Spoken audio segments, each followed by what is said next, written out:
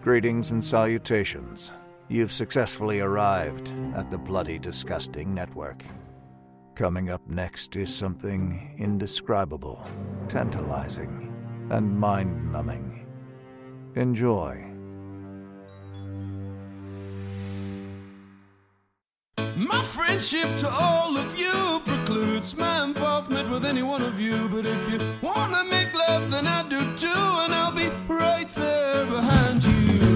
All in the name of oh, all in the name of oh, all in the name of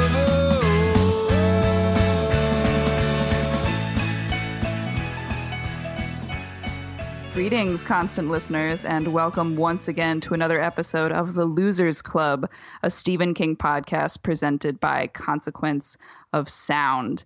We are at the end. We can see the light at the end of the sewers here. This is part 5 of It, part 6 of our ongoing It coverage. And it will cover part 5, The Ritual of Chüd. My name is Mel Marshmallow Castle. It took me up to part 5 to actually come up with a good nickname that conflates Beverly Marsh and my name. I'm located in Iowa City, sitting all alone in an office, but I think far away I'm sending my power to 3 of my friends. Oh, God. Can they tell me who they are? Hey, as what's been well established, this is Justin Richie Trashmouth Tozier Gerber. Thanks again for all the votes out there from all of our constant listeners. And yeah, I'm back. This is my 3rd straight episode of It coverage. I started at Grown Ups, did the old part 4, and now we're closing it out with Chüd. You know, it's funny because I always pronounce it's Chud. Yeah. But it's Chüd. It has the umlaut. You're right. It does have the umlaut. But the thing is, like, I learned German years after I read it.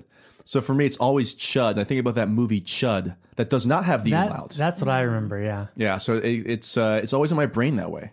Yeah. Well, it's weird because there's that. I mean, they're underground dwellers, right? Like it's exactly. They live in the sewers too. What is it, like creature humanoids under something? Underdwellers. Yeah. Underdwellers. I don't know. That's about right. That Anyway, sounds like a British slang for your underpants. Well, you know, I'm happy to be back. It's funny because we also did multiple episodes. I think we did 3+ episodes for The Stand, but for me, this has been far more pleasurable, at least for me. Anyway, I just wanted to say that. So it's been a blast. It's really sweet, Justin. Thank you. I think your brother, or no, let's go over to. Oh, no, I could be his brother too. Yeah, sure. If you want me to try. From another mother. Let's go. This is Aisha. I never can think of a name because I never think about this outside of this place. So I have no nickname right now, but I'm joining for part 3 for me because I did Grown Ups with you we've done them all together. Yeah. This will be my last one though because I'll be in Seattle doing things. So if you're looking for her, she'll be in Seattle in a couple weeks. Everybody. Yeah, don't look for me. Don't I'll be with my Please mother and my that. sister. I don't want to embarrass my mother further than I already have. Aisha, you can be Aisha, Eater of Worlds. Well, okay, so that brings me to a comment I have for later about that you know, gender in life because I'm hypersensitive about life. This is Mackenzie Haystacks Gerber coming at you, not so live from the Losers Club office here. Really excited to be on this episode. So much happens, and just ready to dive into that to the old Barons. I'm afraid to, but yeah. Well, yeah, but we have to. Mm-hmm. I'm ready. We've come this far. I believe 27 years apart. Yeah. So I am so excited. There's a lot does happen in this section. We get the actual cosmic battle rendered in much more detail than it has been previously. Oh yeah. The friendships come to a head. So let's just dive right in. Again, as a reminder, if you're coming to this and this is your first episode of our It coverage for your ears, you might want to go back. We do discuss the structure, the format, the hook, things that we would typically discuss in a single book episode in our previous It episodes. But here we do things a little differently since we are we've already established a lot of the characters and a lot of the structure of the book. We kind of just dive right into a section that we call Heroes and Villains. I'm gonna have to kill this fucking clown. Welcome to the Losers Club, asshole!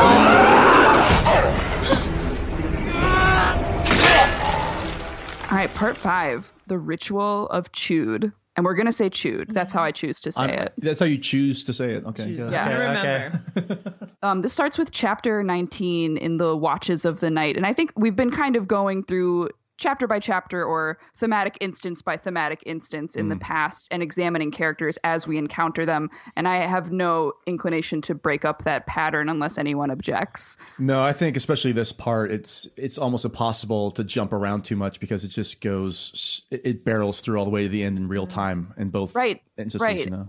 So actually, we should actually talk about that structure real quick. Yeah. Every heading here gives us some context in italics. It's like either a location or it can be something as simple as like underground or out or whatever, or it can be like a character name, like from Tom's perspective, usually a time, sometimes a year. Sometimes it can be confusing because we're really whiplashing between the two time periods and to the point where things are cut off mid-sentence. And we're going from the kids to the adults, back to the kids in a way that feels climactic to me. Oh, absolutely. I mean, we're getting two final acts, two climaxes at the same time. Very unique. Much like Bev later on. Oh my God. Thank you, Mac. Thanks for jumping on that one. Wow. Well, we'll get to that. I also like that this chapter starts off with 19. Oh yeah, you're right. Of course, it's where it all ends. I've got some 19 for King's Dominion later on too. Oh, so don't worry, it'll be a lot of fun. I'm very interested in that. Oh yeah. I always wonder which of the brothers is going to be more of a conspiracy theorist or anything. Well, beep beep, Mel, because it's going to be me this episode. I can tell you that. I don't know. There's so much Dark Tower shit that I'm interested in. Oh Mac. my God, yes. I have that category, the things I glean along the beam, but oh my God, it's almost too much. I almost had to just be like, you know what, we're just going to talk about it as it happens, because if I separated it, it'd be like half the fucking section. I feel like it's so weird when I was reading this and I'm thinking of all these things that I'm probably missing from other King's books, and I'm thinking in my head about all of you all going, oh my God, and oh my God. So it took me so much longer to read through this chapter because I was like trying so hard to see something that it'd be impossible for me to see because I have no idea what I'm looking for. Well, there's one huge one that I totally forgot about that I'm very excited about. I think we might be on the same page here. It might be in this chapter as well. So, or this particular section, we'll see. Mm-hmm. Well, I mean, we can look at the quotes here. Part 5, The Ritual of Chüd. We get another quote from William Carlos Williams from his epic poem Patterson, which again is about a town, a man as a town, the decay of a town. And it certainly matches up well here. And Absolutely. then we have Carl Shapiro, Travelogue for Exiles, which I'm not really familiar with. And I guess I read this now, having read the book, this quote, look and remember, look upon this land, far, far across the factories and the grass, surely they will let you pass. Speak then and ask the forest and the loam, what do you hear? What does the land command? The earth is taken. This is not your home. I guess maybe I read that as a incantation against it. But I don't know if anyone has other takes. No, I think you're right. That plays, especially if you look at the first part having to do with it specifically, and then this having to do with the rejection of it. You know, that makes sense in terms of how they're presented back to back like that. Yeah. Let's ask Steven. Hold on. Let me give him a call. Okay, sure. Can we get him on the phone? Sure. Oh, he's not answering. He's too busy with Molly, the Thing of Evil right now. All right, one day. But we'll go ahead and just say that ours is the definitive answer. That's absolutely correct what we said. I wonder if he even remembers. Like, it'd be interesting to be like, this quote, why did you put it here? Like, I feel like I would forget. Well, you know, this is still, we're still in that Cocaine King train right now, so it's possible that he might not remember exactly why he went there with a couple things for that matter. Maybe he'll remember the cocaine he was on while doing it. That might be. He's like, I forgot, so I must have been on cocaine. So we're back in the library. We've just remembered all the events at Niebolt Street. I say Niebolt. I don't. Yeah, I say Niebolt too. I think maybe it's Niebolt, but it just sounds better as Niebolt. Yeah, it definitely does. I know the NEI, but come on. Are you guys going to say that it definitively sounds better? I'm just going to call it Chüd Street to make it easier. Chud Road. Chud Road. Chud Road. Across the road, the Chud Road. Spoken by Judd. Oh, wow. Judd's on the Chud Road. Anyway, so they kind of have to go their separate ways for the night. But first, they experience some weird surge of power and link hands, and it's kind of just an affirmation that they're where they need to be, and the battle is about to start again. Mike stays in the library, which is important. Mm-hmm. he wants to kind of write down some secretarial minutes, and Beverly leaves with Bill. And then we get the kind of escalation with her father. Tell me if I'm skipping over anything. No, you're right. It does. That's the first thing. Yeah, I mean, that's a brief moment, and it kind of sets up what's going to happen for the adults the rest of the way. And then, yeah, we do flash back to Bev's encounter with her father, at least the last one that we see in this book.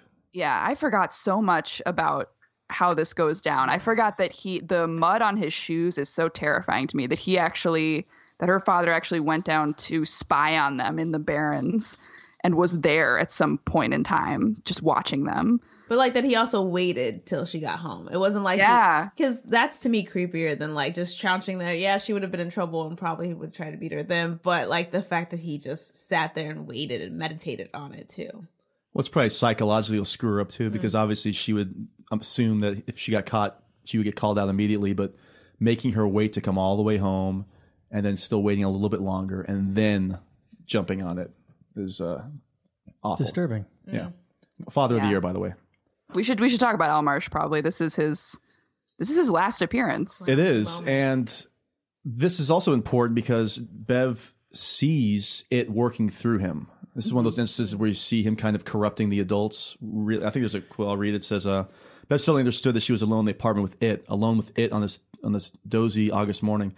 There was not the thick sense of power and untinctured evil she had felt in the house on Niebolt Street, thank you very much, a week and a half ago. It had been diluted somehow by her father's essential humanity, but it was here working through him. So are we supposed to believe that he's actually a good guy, that it has been working through him the whole time? She even says later, you let it in. Yeah. Okay. I mean, think about who he works through. He works through Al. He works through Henry. He works through Tom Rogan. I mean, these are bad people to begin with, and I think it makes it much easier to corrupt evil. Yeah. You know? So, yeah, I think totally. it's also just an example of him always being present in the town in some capacity, you know, whenever it is like it says in that passage, it is his town, you know.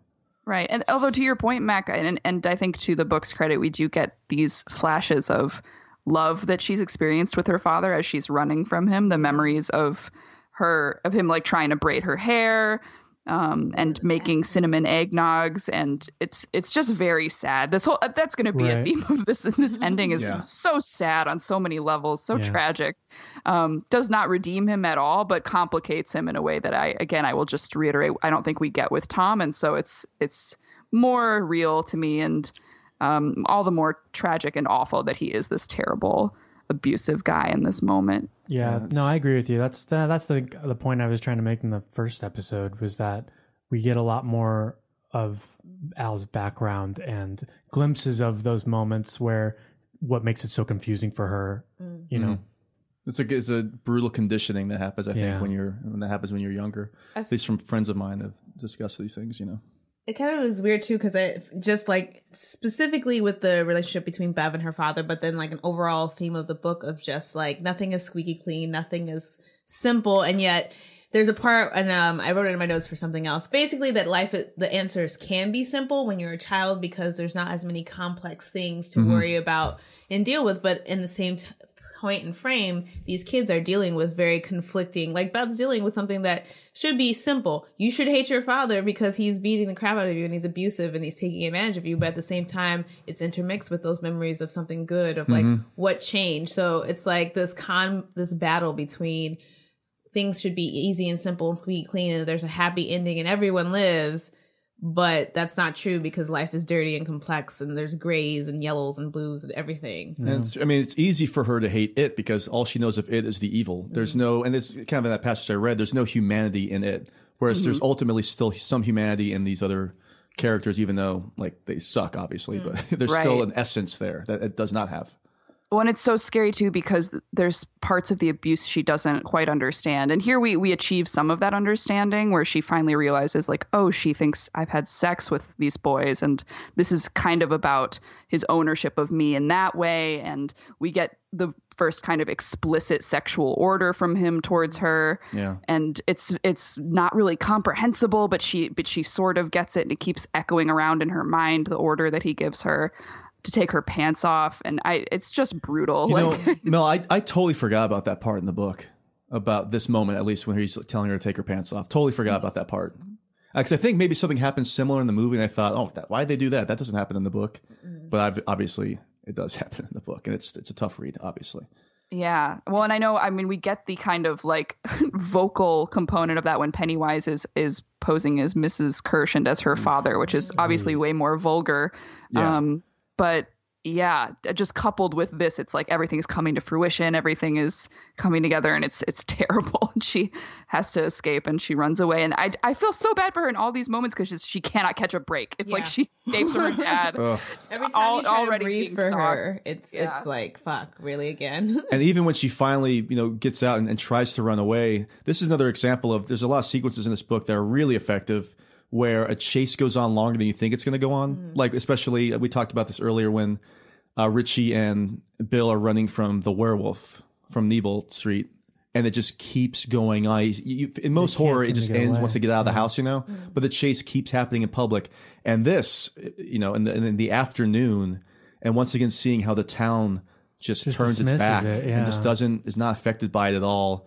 It's kind of a callback to the fourth interlude when that, what's his name? Hero, or what's his name? Edgar?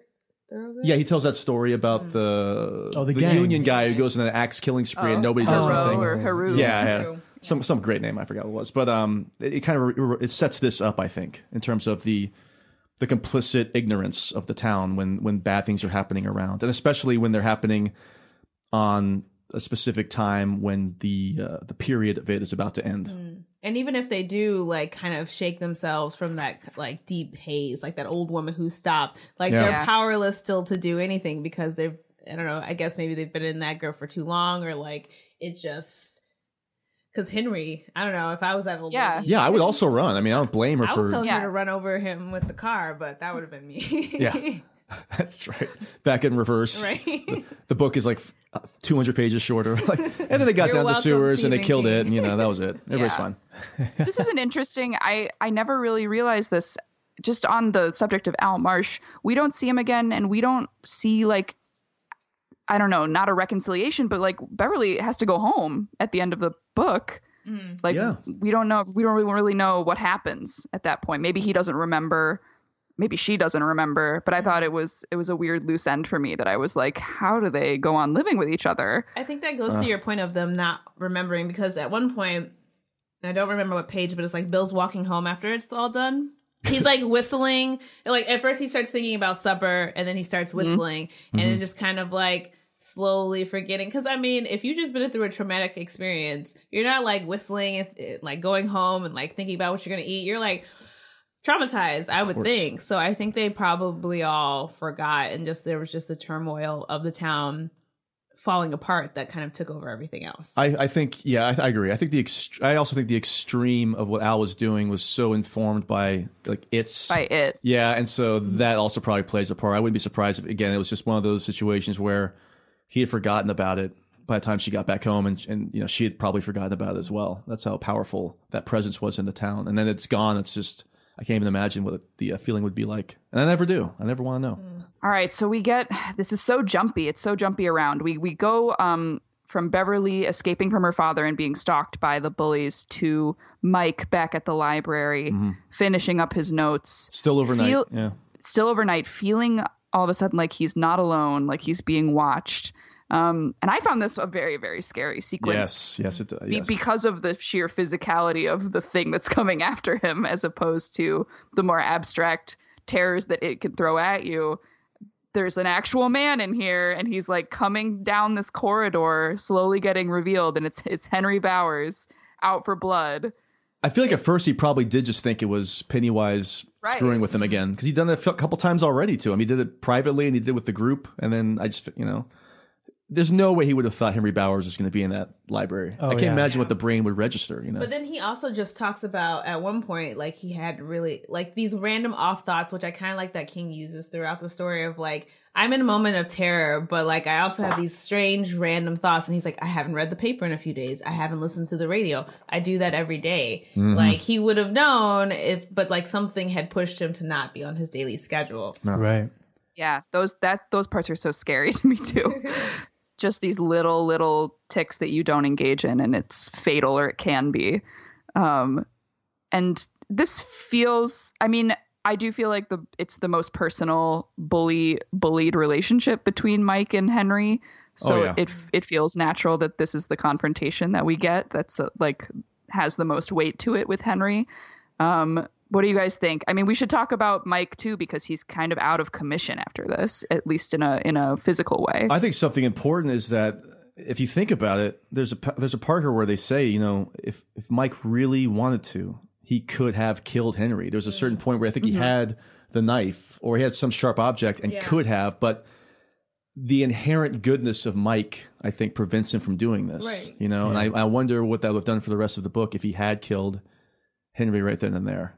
But he couldn't do it. Through the night. I mean, he went to Eddie next, and they would have gone the next morning, I guess. But then again, like they said, it feels like the town would somehow conspire against Mike and blame Mike for the murder, and then they'd all be in jail. I think a similar outcome would have happened. Right. Had he killed him and not been as damaged and been able to go with them, I don't know if he would have survived. I think this was. Even though, well, I guess the turtle's dead.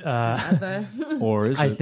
I think this was, as much as this was its doing, I think it was kind of a way of kind of saving Mike. Because he's not in harm's way, and then they're able to protect him from that other assailant later on by sending their power. That's right.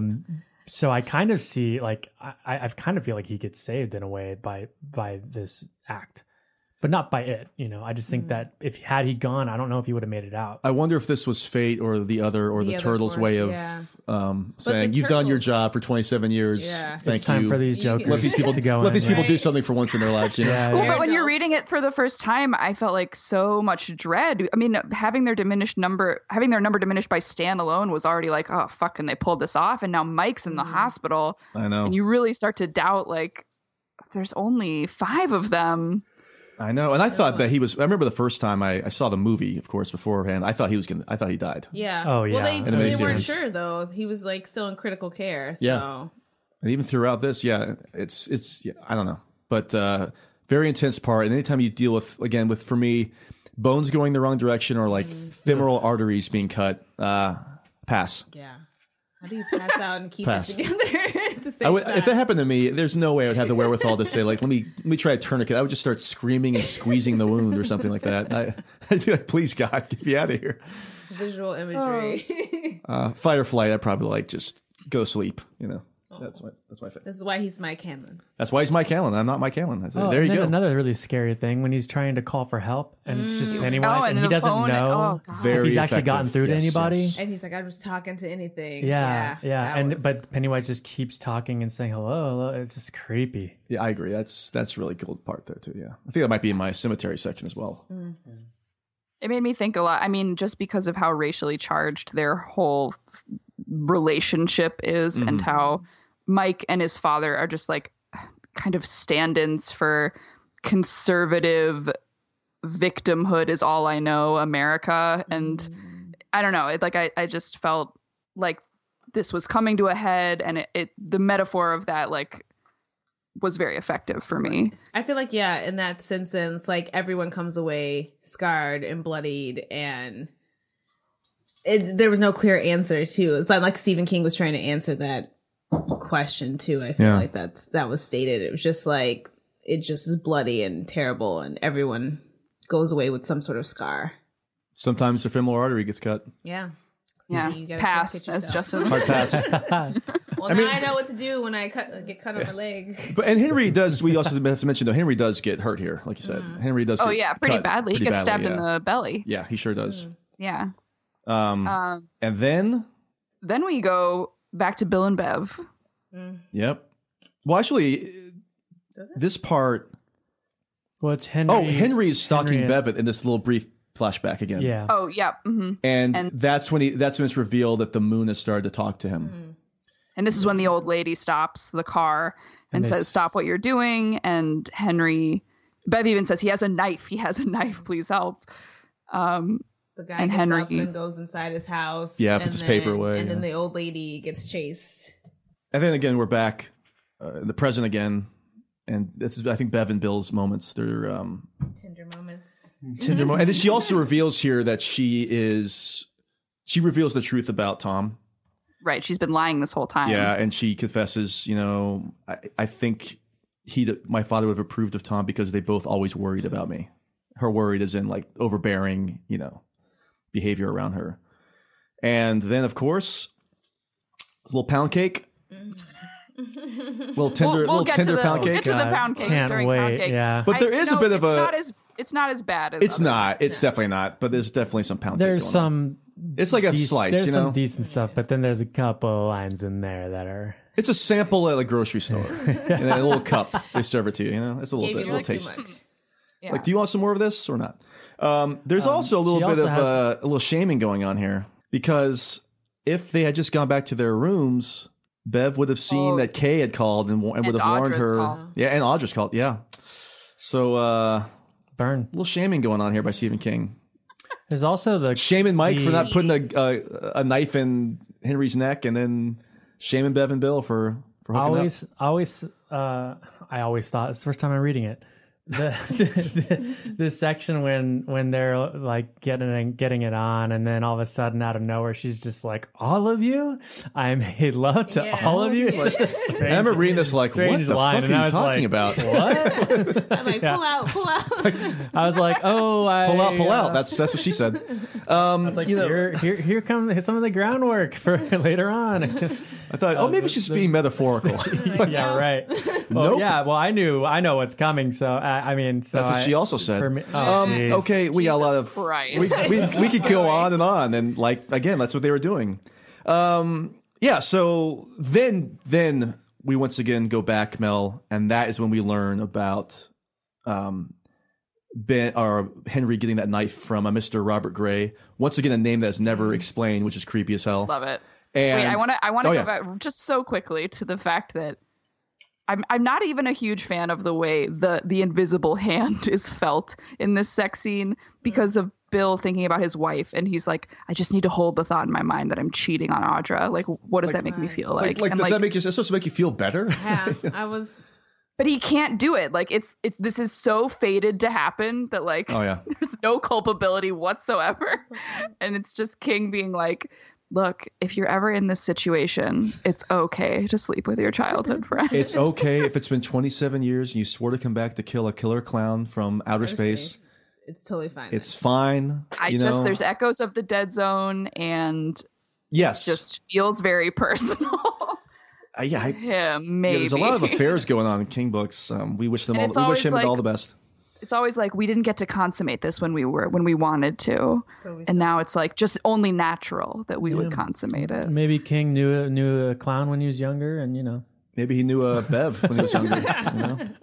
Oh no, I meant he was romantically involved with the clown. That's what I was hope hearing.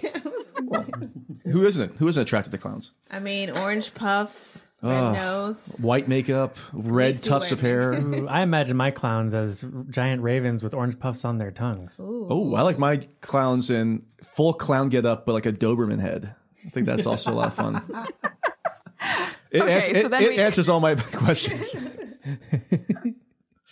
We get Bev hiding with Ben in the clubhouse. They share some tender moments that are really nice. I think this was like so much more deftly handled than I would expect of King. Yeah. Like I was always waiting for the other shoe to drop and have someone be like, but he was fat and therefore ugly and she could never love him. Or but he really actually gives a lot of like validity to the love that they share. I agree. I've got some of these little passages in my word processor of the gods for later on. I think it's really sweet the way it feels like 11 or 12-year-old behavior. It really does, especially how close they were that summer. It feels older to me. It felt older than that, though. I mean, this is where she reveals that she knows that he wrote the poem, right? Yeah.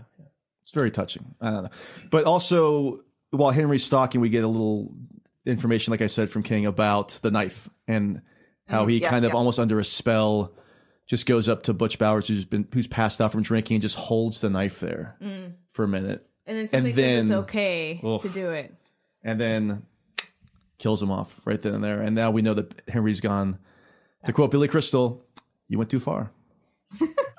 It's a third episode in a row I've made a Billy Crystal reference. Yeah. It's a very unique death. Like, I wonder if that would actually happen. You hold a switchblade up. That's what my question was. Yeah, I wonder if they were just trying to intimate that it was so sharp, and this was not like any other switchblade. It was a Pennywise switchblade. What if it was signed like Mr. Robert Gray on it? With balloons. Balloons But on the it is handle. that ease. Creepy. That's like all you have to do is push a button. Like, Yeah. you don't even have to stab. You just push a button. Bam. Slides right through. I guess if you do get like the fleshy part of the neck, I guess. Let me test this out real quick. I know. Do we have a knife that Oh, I carry around a switchblade all the time. with a button release though? I don't have a button release. Oh no, mine's a cool like. Yeah. I think I used to have a comb that was a button release. Yeah, that was pretty cool. We were Yeah, when greasers we were back cool in the day kids, too. Okay, so yeah, like you said, Mel. I mean, this thing flashes back and forth really well. But I like the pacing wise. I think this is one of like the best climaxes of any of his books. Oh, yeah. Just because it's just boom. It's 5 o'clock here. It's 3 o'clock over there. It's 5:12 here. It's 3. I mean, it is moving in real time essentially, and it works really well, especially when you're having to deal with again 2 climaxes. But so after this, we're then back to the present. And Mel, is this what you're talking about when somebody definitely comes is. up? Yeah. Belch comes up in a certain car.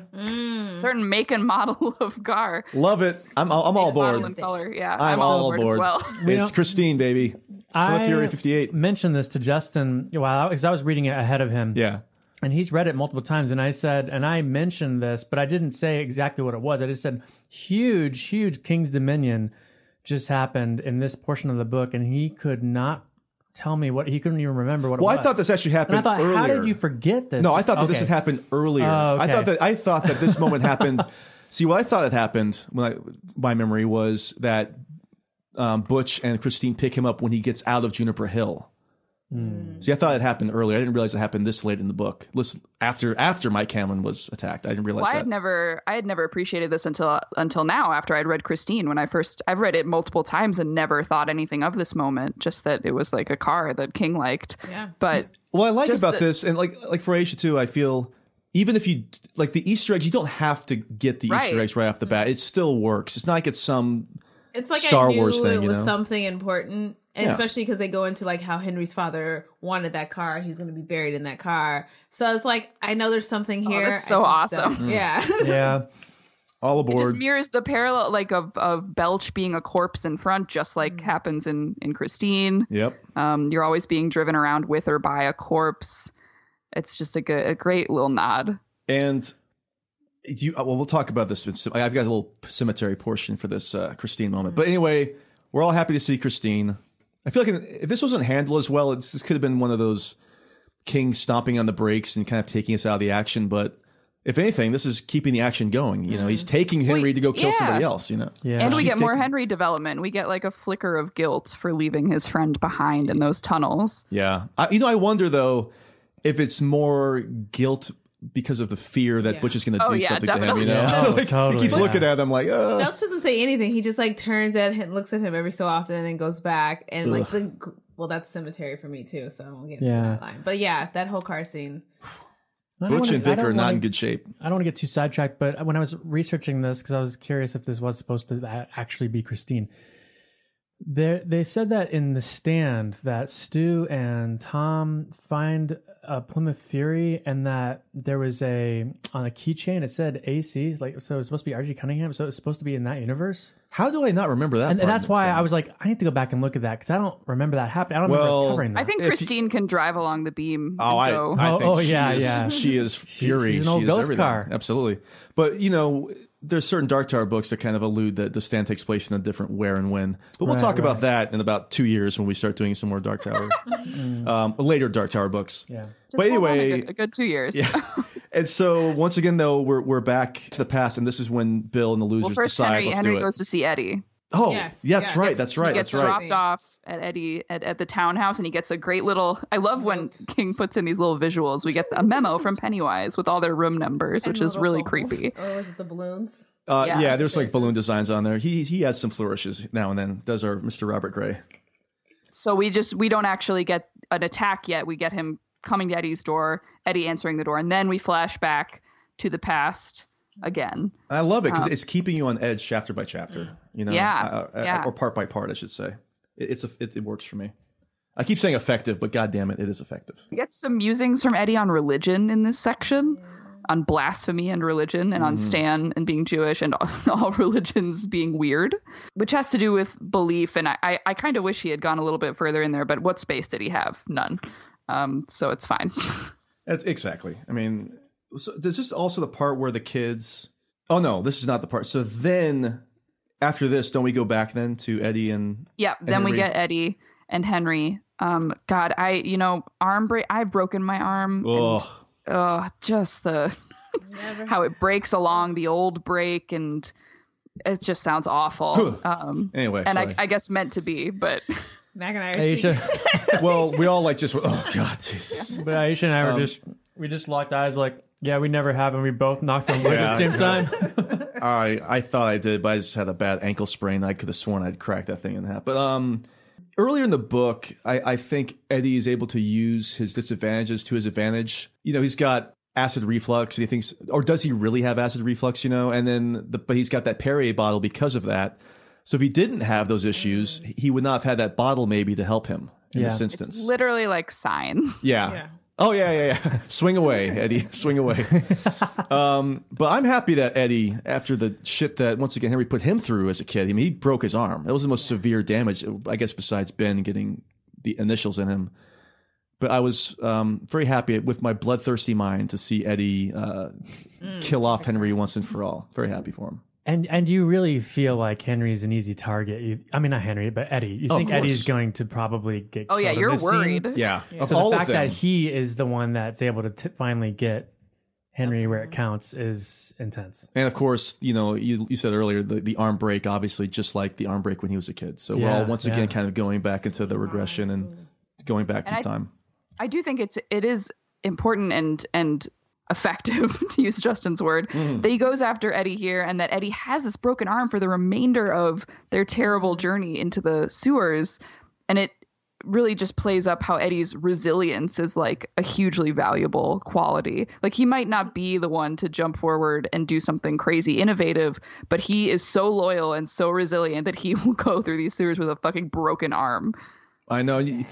I mean, think about him. He was always running away from the bullies as a kid, but he's very brave when it comes to being with his friends and standing up to Pennywise multiple times just to try to save the day. And poor little Eddie, we'll get to him later on too, I guess. Yeah. Oh God, I'm thinking about the end. Hasn't happened yet. And then hasn't happened yet. We go back to the past. Back to the past. The losers meet up. Bill and Mike and Eddie and Co are coming down to the Barrens to meet Ben and Bev. And they kind of decide to like stand their ground, basically. Bill says, you know, this isn't their property. This is where we've been playing. Nobody owns this. We're going to confront them. And they get rocks thrown at them in a callback to the apocalyptic rock fight. Let's see here. Well, I think they also realize it's now or never, because they start talking about how earlier in the day it seemed like all the adults were ignoring them already. Oh my God, this is so freaky. Yeah, with the exception, obviously, of Audra. Hey, there you go. I'm like Bill, of Bev's father, you know, being used as a weapon against her, but everybody else is just almost acting like they're dead, you know, or already unwilling to help them whatever happens, which is right. Horrible. Even Eddie's mother is like not chastising him about going outside. Yeah, that's right. That's the most disturbing of all. If I was Eddie, you know.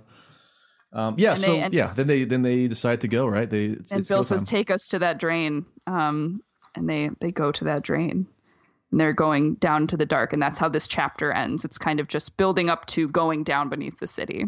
And then we have a brief, three uninvited strangers moment here, where we catch up with Tom and Audra, right? At this point, right? This is a very short chapter. Chapter 20, the circle closes, and the first little bit is from Tom's perspective, and Tom is kind of being overlaid with Henry Bowers, and makes experiencing sense. this memory dream thing as Henry, and experiencing Beverly and knowing that she is back there with them is what keeps him from questioning this weird scenario, even though now he's seeing crazier and crazier things.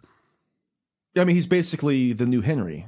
Yeah. I mean, if it's not any more obvious than it is now, you know, where he's literally just dreaming that he is Henry. So, and the mantle. Yeah, and passing the mantle, exactly. And it is able to use, again, Tom's anger and hatred to his advantage. It's like he's able to use the same thing with Al Marsh and Henry. I'm interested why King chose to give Audra and Tom specific memories of, like, why did he feel it was necessary to connect Tom in that way as opposed to just, I will say that I feel like it diminishes Audra to be like, well, she's actually just Bev 2.0.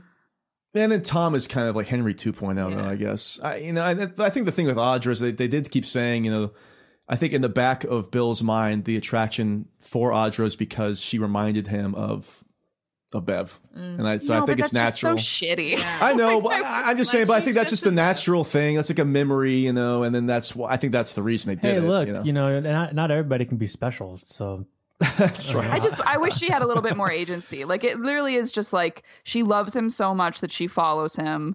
She's unaware that he's sleeping with Beverly, who's like the better version of her. And then she gets kidnapped and hung up in a cocoon. And like, that's it. Like, I don't know. I think her resolution and especially Tom's resolution are a little. I take that back. I actually like the very end of this book. I'm saying like where her character ends up for the climax is not very satisfying. And Tom's is, for me, definitely not satsifying, but we'll get to that a little bit later on. Yeah, there's strange characters to keep in here and then to have done with what they do with them. Yes. Except, again, I do like the very, very end, but yeah, it seems weird. Like, we could have just, I don't know. Well, again, like just like Tom dreams that he's Henry, Audra dreams that she's Bev back when they were kids. And this is when we first are introduced to its door, that creepy little 3-foot door. And yeah, there's a moment here that when she wakes up, and once again, I think it works. You know what? One might say it's effective. When Pennywise you think that Pennywise is in the bathroom, but it turns out he just pops up on the creepy. TV. And then I've got some cemetery stuff here too. Yeah, but so you think she's going to get out, but guess who's there? Good old Tom. Tom Rogan in the house. Tom Henry. Tom in the house. Tom in the house, and he goes, "Haven't I seen you in the movies?" It's creepy. Yeah, nice little chapter or nice little part in there. And it's back to Eddie's room. Back to Eddie's room where the gang is there, and that's when they decide, look, I feel like if we call the cops, we will somehow be found to be blamed, and this will keep going on, and we'll be screwed forever. So they call the hospital, and because caller ID doesn't exist, they can just be like, well, tell us about Mike. And the police chief is like, no, who are you? Right. Don't worry about it. Yeah. And I think this might be Richie's funniest moment, though, is when they're all in the car and he turns on the radio and it's Georgie on the radio blaming Bill for, his death and sending him out in the rain. And then it says, Richie snapped the radio off so hard the nub spun away and hit the floor mat. Rock and roll on the sticks really sucks, huh?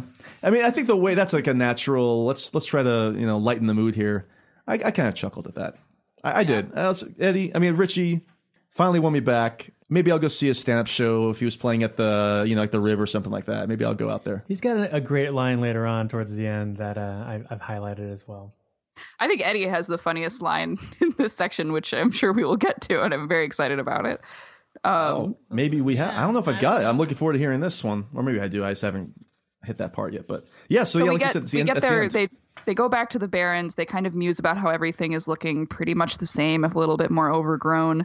And things start coming together in a very technical, textual way. Like we have Eddie saying, "I'm scared, Bill," again. Even though they're adults now, a lot of times we'll actually get copied and pasted bits of repeated text. Actually, I think we missed one of those when Henry has the switchblade. When he's going at Mike with it, we get the switchblade described as like the exact same paragraph that we get when he goes after Beverly with it in the past. And I just thought that was really well done. And he doesn't overdo it. No, he definitely, I didn't even notice that, to be honest with you. But that's a good thing. I think it's just if you can kind of just make your allusions or make your references every now and then, you're not going to be constantly looking for it or expecting it. Right. So they go down. They stood shin deep in the water and watched the others descend the ladder. And then we get really cool. I mean, I'm always a sucker for this. So chapter 21. But then there's something else that happens right before the chapter, though, is they discover Audra's purse. Oh, that's right. We know Audra's down there and Bill's freaking out. Yeah. And freaking out. And then here's the thing. Chapter 21 I want to say something. I want to say something right now. What do you want to say, Justin? Danny Boyle's Sunshine? Has everybody seen that? I haven't seen it. Okay. No. Well, a lot of people love the first like 2/3, and then they think that the last third just goes like off the rails. This is too crazy. I love the last third of Sunshine because it goes nuts and it's unexpected. And I'm one of these people, if you want to take me there, I'll go with you. Let's see what's going to happen here. I love all of this stuff that we're about to talk about. I'm a sucker for it. It is so crazy, but it's crazy in a controlled way. I think it's handled really well. You follow it and it makes sense ultimately, especially if you've read it multiple times. Again, the turtle's mentioned throughout the book, from the first chapter. It feels like he had this in mind. This is a culmination. It's not like Lost, It's not like it's like he ran out of ideas and was like, let's go travel to some other dimension where there's a giant, enormous godlike turtle talking to you and like making jokes and vomiting up the world. And I love it. I was thrilled. I love it. Yeah. So we get our first bit from its perspective in italics. So we have a new character, kind of, or at least a deepened character to add to the pantheon here. Yeah, and again, a lot of times with villains, the less you know, the better. But this is such a huge character. Obviously, I have no problem learning a little bit more of the backstory of it right now, especially because it's all coming to an end. I don't know how other people feel. So, like almost you can't really comprehend. It's written in a way that's just like it's so beyond our intelligence or even knowing that. It's being explained, but there's still so much we're probably not grasping or able to be illustrated here. It's just like even better. It's, I think, an example of its efficacy that I thought the word deadlights was sprinkled throughout this entire book very liberally. But we really only get the deadlights in this last sliver. Yeah, you're right. But I was so scared of the deadlights as a child after reading this book, and I thought like it would rear its head almost immediately when I reopened the book. But no, you don't get introduced to them until here. I also feel like it's interesting that they refer to the deadlights as alive too, like this contrast of like it's dead and it can like wipe you, like you're basically make you non-existent, and yet at the same time it's this living, almost breathing thing, which is kind of like how I feel when I think of it being described as like a character now of like having these very human emotions, which for me, like I touched on this like at the end of the last podcast where I was like, one of these questions I had is like, why are we getting these human-like emotions now from it? Is it because he's been there for he or she or it has been there for so long that it's like somehow we've bled into it? You know what I mean? As like it's bled into Derry, Derry's bled into it, and it's become interchangeable. I think that's what it is, because I think that it was. They talk about when in '58 it was the first time in its existence it ever felt pain. And so I think, once you learn pain, I think that something does happen to you. Let me speak on behalf of these giant otherworldly creatures, if I may.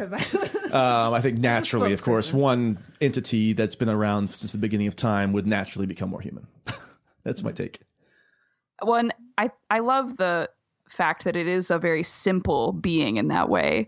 Even though when it scares people, it gets so into the nitty gritty of what they're scared of, the voices that it does and the things that it says, it's so specific. But when you actually zoom out to what it feels, it's kind of just like this weird floating, simple, hungry thing. Like it's not really conscious of what it's doing in a way that is motivated. You know what I'm saying? Like it's a total reflection of whatever it is around. It really is just reflecting whatever people's fears are back at them. Yeah. So with this chapter, it's kind of like all of a sudden we realize, oh, this is like a Lovecraftian thing, like this thing spiraling from space into existence on Earth, and these two things that are way out of our even existence or intelligence, floating, or the whole macroverse thing, and the turtle and these larger than life like beings kind of stumbling into our existence through this thing. I don't know. It does. All of a sudden, it's like, oh, we're totally in a different book. Oh yeah, it's like we've been in this book the whole time. We didn't realize that we just were in this know book. It. Yeah, exactly. We got a hint of it in the smoke lodge where.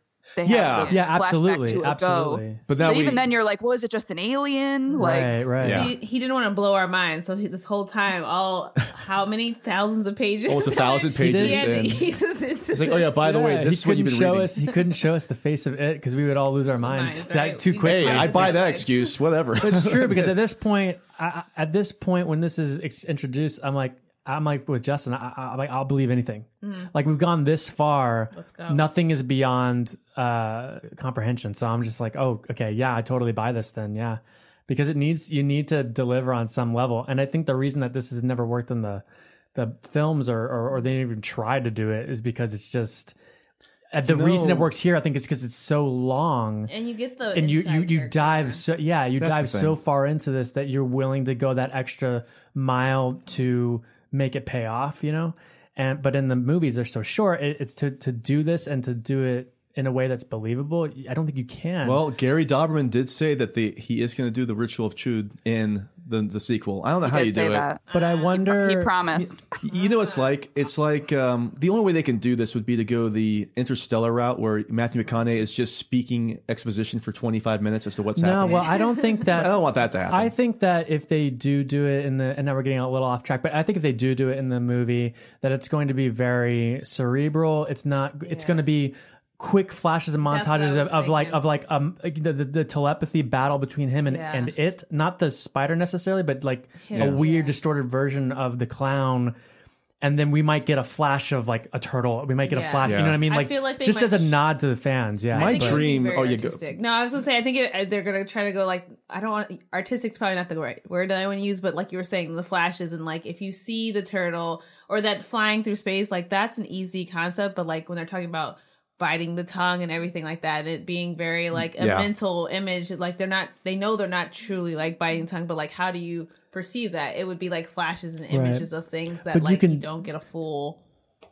Yeah, so that's no. I agree. Like a lot of intense close-ups of like eyes, like as you pretend to clench. And leaving it unexplained would work for it. I would hope. Yeah. I think kind of just doing these flashes with no context rewards the fans, and then also just gets into the whole unknowable theme anyway. Well, so unfortunately, I would hate it if they were like, well, and then you see him passing the turtle. We get the whole conversation. We see him going to some representation of the border between here and the Deadlights. Like it wouldn't work.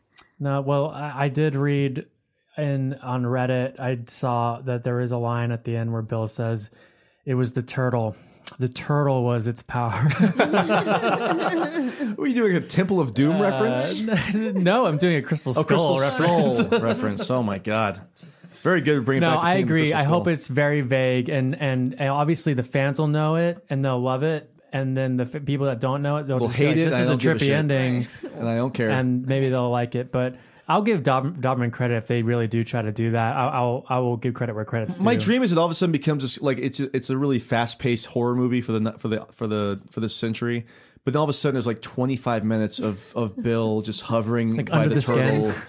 And it's just this really avant-garde, shoot. It becomes like a widescreen movie. The head coming out of the shell slowly. All I can picture is like the blackness of Under the Skin. Yeah, but just like Bill, and then like this giant turtle, and then all of a sudden like it's on IMAX, and then he's just like flying really quickly towards the Deadlights or something. I don't know. It's just like nuts. Good to see That's you. how I was imagining it. So that's how I do it. Gary Doberman, you've been challenged. 25 minutes. I want that to be a quarter of the movie is him talking to the turtle.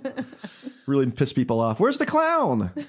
Anyway, sorry. Let's get back. I want the clown. Really quickly, Where's he so cute? Where's Bill? Who would play the turtle? I've got Sam Elliott. Oh man, if Sam Elliott played the turtle. Let's go. That'd be freaking amazing. Now listen here, Bill. Let's just get the actor that played Mike Hanlon in the miniseries. Tim Reed. Got such a great voice. Great voice. Yeah. Tim Reed, come back. Anyway. Our challenge issued. Gary Doberman. James Earl Jones, but Oh, that could also be good though. I don't know. Or like Morgan Freeman or somebody who narrates really well. Yeah. Well, Morgan Freeman would just be like another perfect King nod, I guess. Yeah. Hey, the that is cameo. very true. Just have it be him and Andy talking. Or Clancy Brown. Let's just bring Clancy back. Brown. His voice work is so good. It is. He's been doing I it for a never while. joke about Clancy. Gargoyles and everything. Anyway, we're in the sewers. We're much like the Mandarin section. We're like, whoa, where are we? But it's true. This is where the book starts to go crazy. Yeah. And absolutely.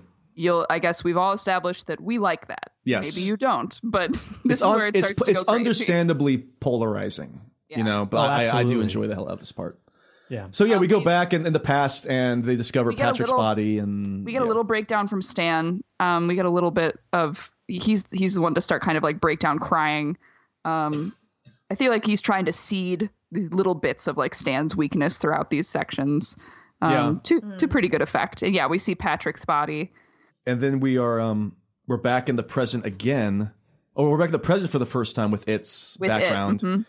And we get these. We keep getting mentions of capital A another, something that's not the turtle, but that is more powerful than both it and the turtle. Mac will probably have something to say about this later. Mac's like, I don't know. I think it has something to do with the deadlights in some way, though. It's something else, or some other greater presence to kind of explain a little bit. It's the tower, I think. Yeah, it's supposed to be. It's supposed to be like GAN. the. Yes. It's supposed to be like the end all be all. Wait. Let me just. So the tower is supposed to be the another in this context, or is the deadlights area where the border is that supposed to be the tower? I think the deadlights is on the border, and then the beyond is not officially explained, but it feels like reading Future King that it's the Dark Tower. But again, that's just like overarching God, GAN tower, reality, but guiding force.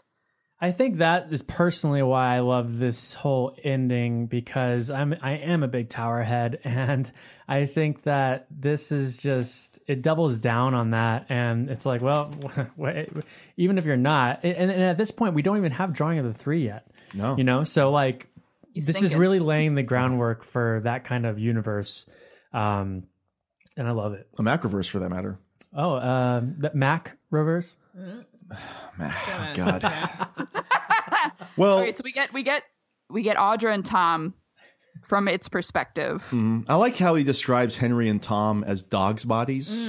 Yeah, that's kind of cool. Just like I like that term. Just made up.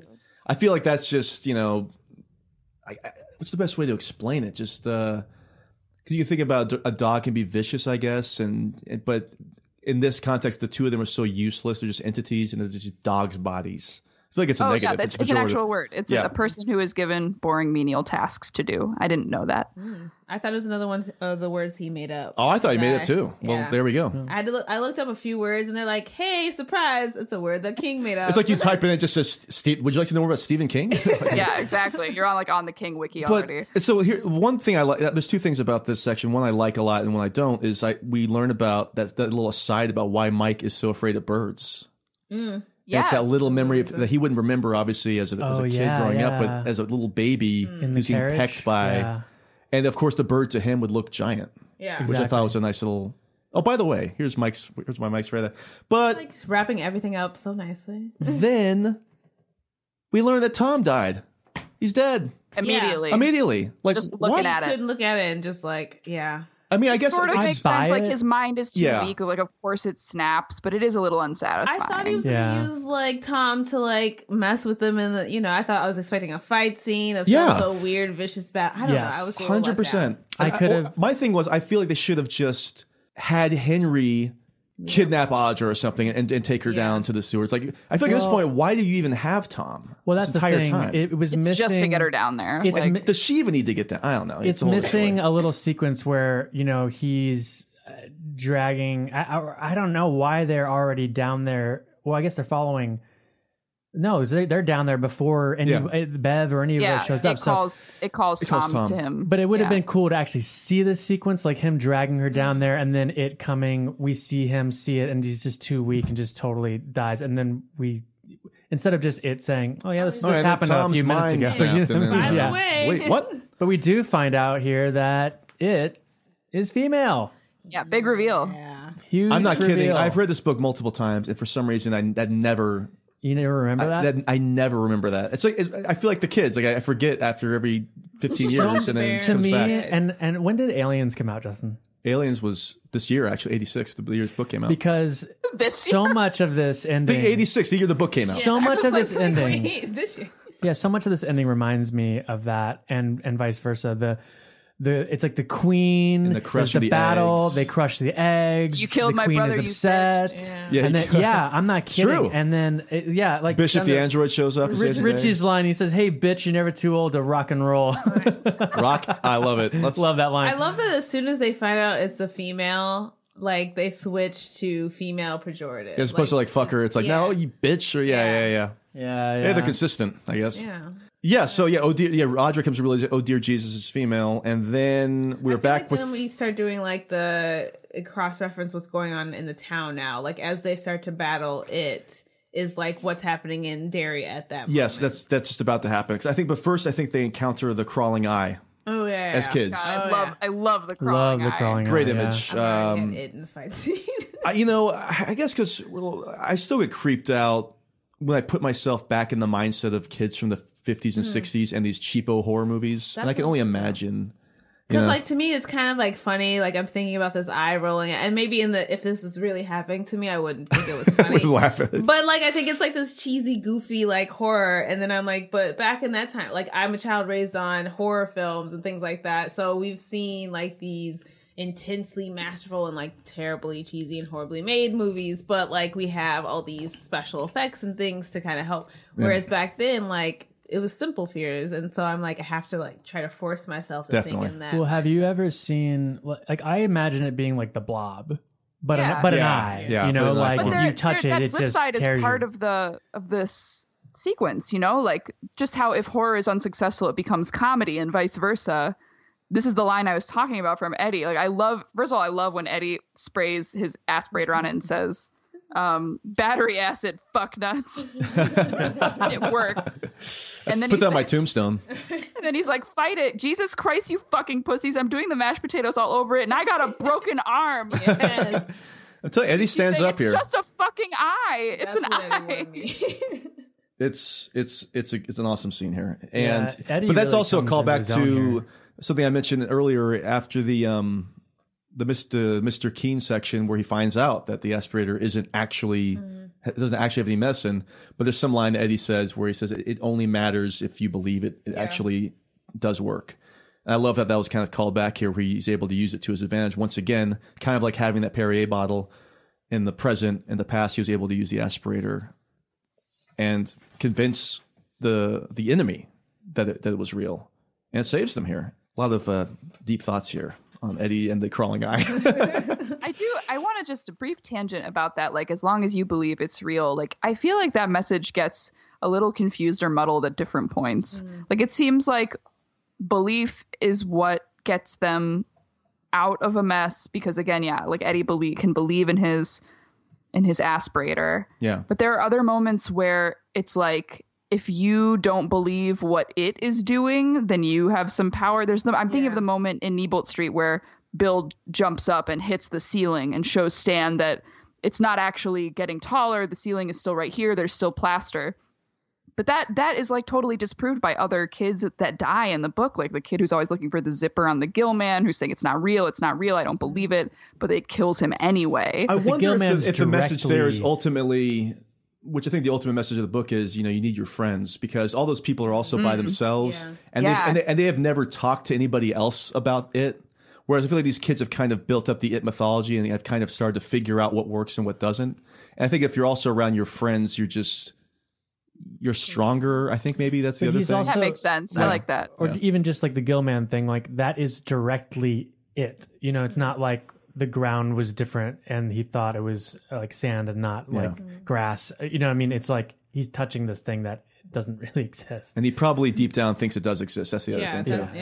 It's like the old thing with vampires. Like you have to believe in the cross for it to really work on a vampire. And if you have to have faith. Don't really believe. Yeah. You have to have faith. Faith and power was something that they've been talking about. Like, I feel like it's dropped off with him using the term faith now and now turning into belief. Was it the Derry? No, it was last in 1958. He used that like context or that comparison a lot of faith and power, and then like suddenly it's like belief is power. But then do we have belief as an adult? Like what happens to our forms of belief, or what do we believe in as adults as opposed to kids? And the thing is, the adults would never have come back. I don't believe unless it really wanted him to come back. And he even says that in the present when we get inside his own thoughts is that he wanted to actually have revenge on them. And he thought that he could actually defeat them because they were adults and that they lacked that imagination that you need to have as a kid. But obviously, guess what? Backfires. You blew it. So it also says you shouldn't want revenge on people. I think it's Yeah. another positive Moral message. of the story. And then next they stumble across the mark of it on the door. No, first they have the bird again. The bird attacks Oh yeah, them. and Stan does have a little moment here too. I like Stan, who's obviously been cowardice is not the right word, because I would also be very afraid of this freaking creature. But he's been a little more hesitant than the other ones to deal with it. Yeah, he's a little more fragile. Yeah, but he really does stand up, and once again he saves the day by spouting off that bird knowledge, and even the birds he's never seen but claims to believe exist either way. Right. So he's actually, that's what you're saying too, Melly. He's actually using that belief there that something does exist in order to vanquish it, which is interesting. There's a lot of explorations here. I like the kind of like hint you get before they go under too from Bill, because he asks like, do you have your bird book? So you're like, Stan the man's gonna step up at one point. You're just like, so how is it? Because I, of course, since I haven't read this, I wasn't expecting the bird scene to come into play there. But it's like Stan's character is so complex, and these kids are so complex, and yet there's a point where it's talking about how it prefers children because their fears are simple and easy to understand. But it's like, is it though? There's superficial fears, yes, that kids have that are easy to understand, but like the imagination that they have that they're capable of, I feel like adds so much more to it that he wasn't aware of, or like, because they were more attuned to that part of themselves, it made them more special than other kids maybe, or like. I think so. I agree. I do. I think that there was something unique about, and they kept mentioning like the power of the 7 of them together and how they always cast this weird light, especially near the end of the book. There was just something about these kids that set them apart. Yeah, and it seems to be going after kind of like outcasts or people, or these kids that are lonely or don't maybe have friends. They're kids in a school age where you don't necessarily have like a group of friends yet. You're still figuring that out. So everyone is kind of alone. And if you are, too alone, it's going to come get you. The creature's going to rip your head off, man. Or arms. Or Frankenstein's monster is going to rip your head off if you don't have friends. Gross. Truth. Or just Frankenstein, as they yell out. Yeah, it's Frankenstein. It's the doctor. I want to say it's the monster. It's the doctor. What if it really was just Dr. Frankenstein? She's like, hey, it's the monster. I do like how they when they get to its door and they all see different things. Yes, I love this mark. This line gets repeated over and over throughout the book about the Billy Goat's gruff. Yes. I think you talked about that in the first episode, right? How King kind of got the idea about there being a troll under a bridge and the goats. Yeah, it's the exact line. The children lean forward, all the old fascination glistening in their eyes. Will the monster be bested or will it feed? That's in here like 6 times throughout the book. Yeah, and they had come to the place of it, and this mark is so, I don't know, just something about it. And what do you see when you see that mark? Yeah. What do I see? Yeah. I see a dead turtle. I see Japanese lettering. Oh, okay. I'm like, I wish I could like remember. A pseudo-Asian copy of, I don't know what he's trying to do there. But I feel like it's like some sort of kanji or something, but then I'm like, my Japanese is so bad, I don't remember anything, so. I think we can't comprehend what it is. I think maybe it's a coffee stain that he had one day, and he's like, "Yes, this is the mark." Yeah, he accidentally like messed up. He dragged the pen down all the time. Oh, jeez. I want to talk about what they see. Like, because Stan sees a phoenix, with the bird, obviously. Mike sees a hooded face. That also checks out. Bev sees a fist. Eddie, a leper. Ben, a mummy. Bill, a paper goat. Paper goat. Henry, a moon. But yeah, Richie sees 2 eyes behind spectacles. Like, he's just that, almost just the embarrassment of kind of being a nerd, I guess, wearing glasses, as I could probably relate to as a child. But also, what I kind of see in this symbol is like a 7 with a dash through it. Oh, like the lucky the Losers 7. Club. Yeah. Maybe that's what it's afraid of. I think you're right. I think that's what it sees. Well, I couldn't get in touch with Steven, so that's absolutely what it is, and he's free to correct us. But you can go ahead and spread it, put that on your Reddit and Wikipedia entries. Okay, now Aisha, what you're talking about with old timers? Oh, I was like, wait, what? Yeah. Now we're starting to we really cut back and forth between the old timer. I think for the first time since the Kitchener Ironworks explosion, a clock does not go off at the time it's supposed to go off. And everyone's like freaking out. Yeah, they don't know why they're freaking out. Yeah. I will say I did not like these. I mean, I like what they're showing, but they really do make me mad when I get to them because I'm like, okay, I don't care about like you can tell me a little bit slower or a little bit quicker like what's going on in the town. But as it is, these really slow down the pacing. They're just like If you had each section of these cut down by half, and then you also remove every other section of these, I think it's fine to kind of show what's happening. It's literally the town is falling apart. We get it, but I don't think we needed to have all of this going on ad nauseum. And there was like a whole block, and I was like, nope. It was like, there goes the Aladdin Theater, and there goes the standpipe, and there goes this and that. Well, that's why the only other thing I did, I liked Dave Gardner's like discovery, but that I felt like this is a little too much. I was like, okay, let's get back to what's actually happening. It's like I didn't care about Derry at that point. Like it's going down. Period. Yeah. We got two other major climaxes going on. I don't care if if there's a flood about to happen. We get it. I mean, a lot of this could have just been explained also in the last interlude or something, like what happened to the town, and that's fine if you want to talk about it. Then touch on it then again. So I don't know. Anyway, but I think this is a little. It seems like it was proof that like King put a lot of thought into this town, and now he has to destroy it. World building. Remember these landmarks? Yeah. Then Bill sees Georgie. Yeah.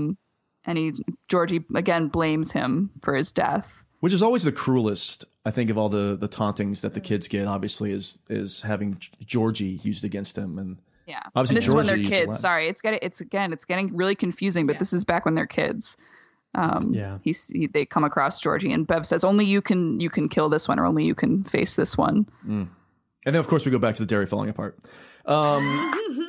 First Bill says the phrase. He says he thrusts his fist against the post. Still insists he sees the ghosts, which is another thing that I thought was, again, sprinkled liberally throughout the entire book, but is not. It's very late in the game. So we go back to Mike in the present waking up, and he discovers that it is trying to use who happens to actually be a brother of one of its victims from years earlier. Yeah, Cheryl Law's brother Mark. Yeah, approaching with a syringe.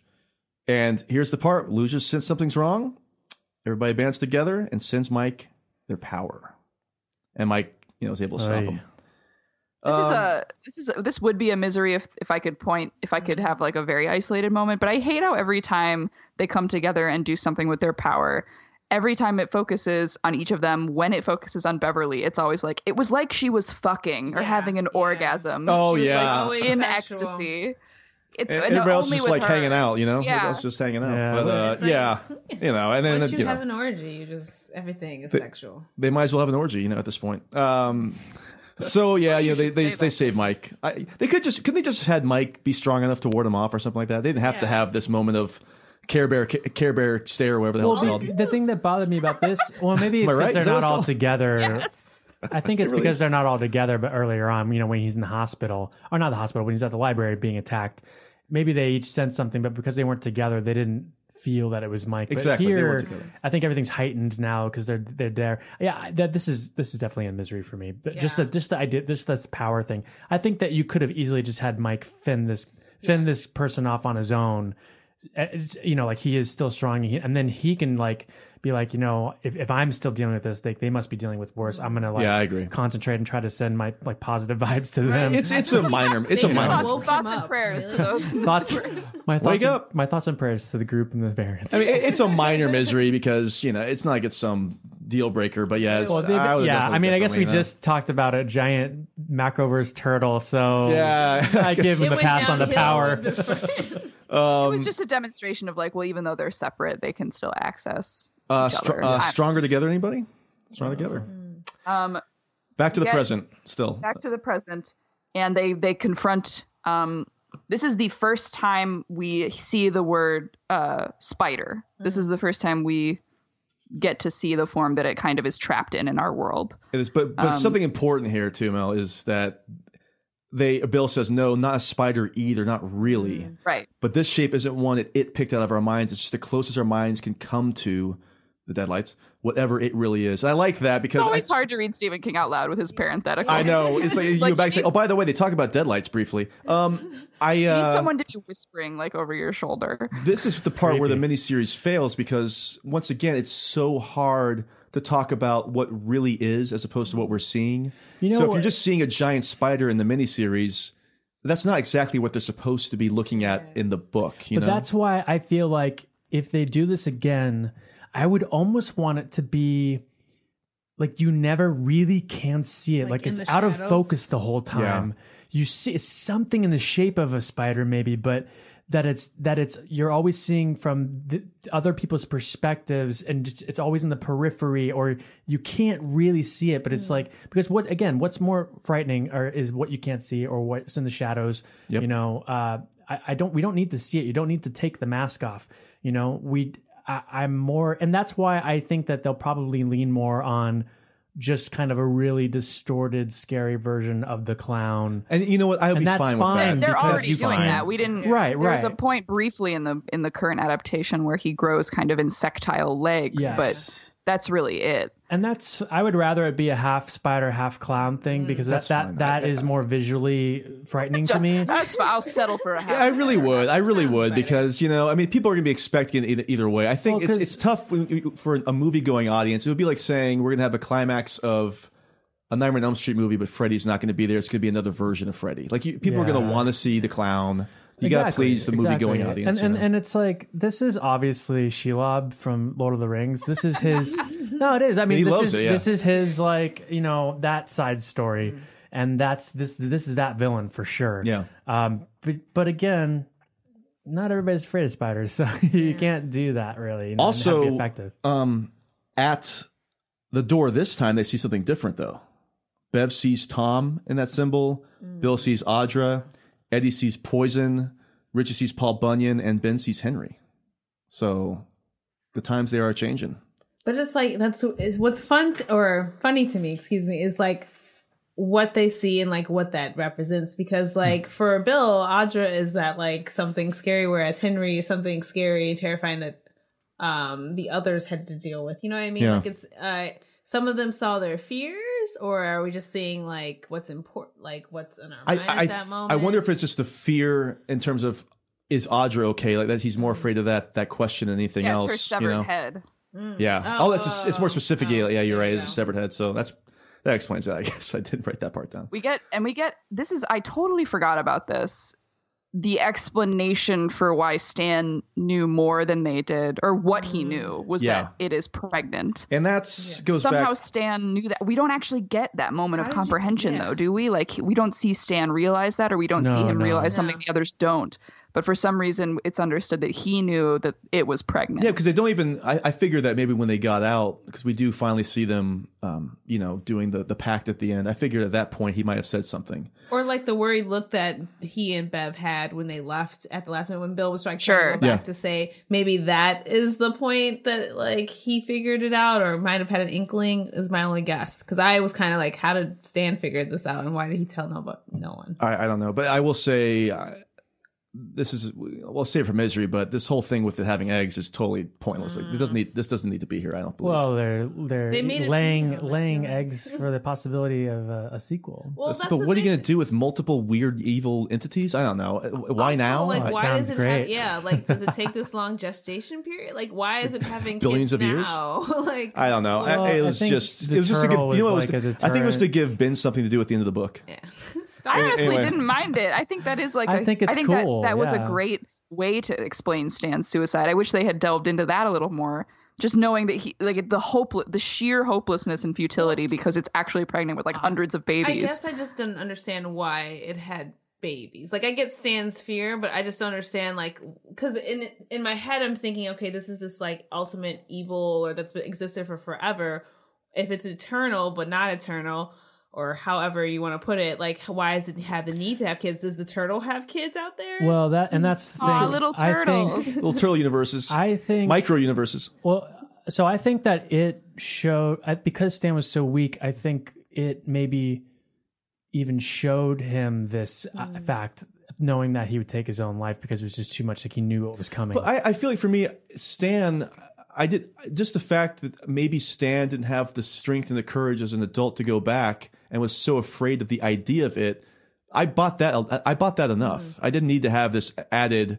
Oh, it was actually because it was pregnant. Like, it's also possibly maybe Bev and maybe the group's just, maybe they're just trying to make sense of why Stan maybe did it. They still don't know why exactly he did. You know what I mean? Yeah, I guess. Maybe that's why. But Well, I do like what the Mike fact would say about if it's implied, it's real. Yeah. It's real, yeah. And I do like the egg thing. I kind of feel like it couldn't do this. It couldn't have spawn. It couldn't lay eggs. It couldn't continue and kind of go out and spread its disease, I guess, until the turtle was gone. And so now the turtle is dead. It's able to kind of do the wild thing. But why risk bringing the people back if it's finding another kid? And why risk the fact that they're going to have a big encounter? Why just anyway? I'm not on board. I don't think he's trying to bring me. I don't think he didn't. I mean, it doesn't know that Mike's going to bring everybody back. You know what I mean? No, he does. He sets up all those photos, everything else. He wants them to come back this time to have his revenge. Well, he's an idiot. She is an idiot. Yeah. Wow, that gets me on a whole other level. The turtle being male, and I just also. Well, maybe can male turtles lay eggs? I'm gonna say then that's why the turtle doesn't have babies out there. Yeah, that's what I was like. Because once the turtle, well, am I spoiling this if I say? Because I feel like we've said this several times about the turtle and its current state of being. But go for it. If the turtle is no longer with us, how are there any more universes being created? You know what I mean? Well, because the turtle isn't the end all be all. The turtle is just one part of it. One part of the old beam. The flip side of the coin. And why is the turtle? See, this is why I got distracted too while I was reading this, because spider and turtle, I'm like, are these archaic, like long-standing, like things in the universe? Like, why are these like ancient symbols? I kind of see it as King pulling from like the Chinese calendar, like where it's like the year of the rat, year of the hog, year of the all that kind of stuff. I think that's just kind of like that's what his wheel is. It's kind of like they were onto something there. This is what it really is beyond even like our comprehension. And in future Dark Tower books, there's a lot more discussion about what the turtle represents and these other. Well, the turtle's opposite isn't even the spider; it's the bear. That's right, Shardik. Yeah. My brain is just exploding. I feel like I saw the deadlights over here. Yeah. Well, and like whether the turtle, I mean not the turtle, whether it is even on the level of, it's not even on the level of what the turtle is. It just happens to come through like from somewhere else, gross being, and but is aware of the turtle's existence and of that kind of realm because it is ancient evil. Yeah. But yeah. You're right. It is confusing. Like, what came first, the turtle or the spider? Chicken or the egg, turtle or spider. All right, so it's go time. It's Chüd time. It is Chüd time. Time to chew down. Oh man, here we go. The ritual of the Chüd. I did. There is a spiritual system that I looked up just because I wondered if he actually got chewed from anything. And there is, don't laugh, a spiritual practice of Tibetan Buddhism called Chöd. It's CHO with an umlaut D. And it literally means cutting through. And it cuts through like your ego or egocentrism, cutting through the ego. I don't know, maybe. That's possible. Yeah. Cutting Through is also one of my favorite REM songs from Murmur. I think that's a more likely explanation. Yeah, I wish that was the case, but it's not. So yeah, Bill enters the blackness, and the blackness was everything. The blackness was the cosmos and the universe, and the floor of the blackness was hard. It was like polished ebonite, and he was skidding along in his chest and belly and thighs like a weight on the shuffleboard. He was on the ballroom floor of eternity, and eternity was black. But the ballroom thing is interesting because that's kind of like what Richie and Mike feel like they're in like a big ballroom in the smoke hole. Right. I thought that was an interesting callback. We also didn't discuss like when they're underground, they go into like a cathedral like space. Yeah, with weird, like the floors are weird too. It's not just like a dirt floor at that point too. I was gonna say even just like the fact that he commented on specifically on the size of like the ground stones were larger than them. Like how big is the space that's underneath? And like Eddie references at one point that they're no longer even in sewer tunnels, that they're in like a mine shaft almost because they're so far deep. And it's like, how was this place created, or what was it created for? It like in the beginning, and that he was able to use this space, or she, excuse me, that Please it was able to use this space and find this space. Like where did it?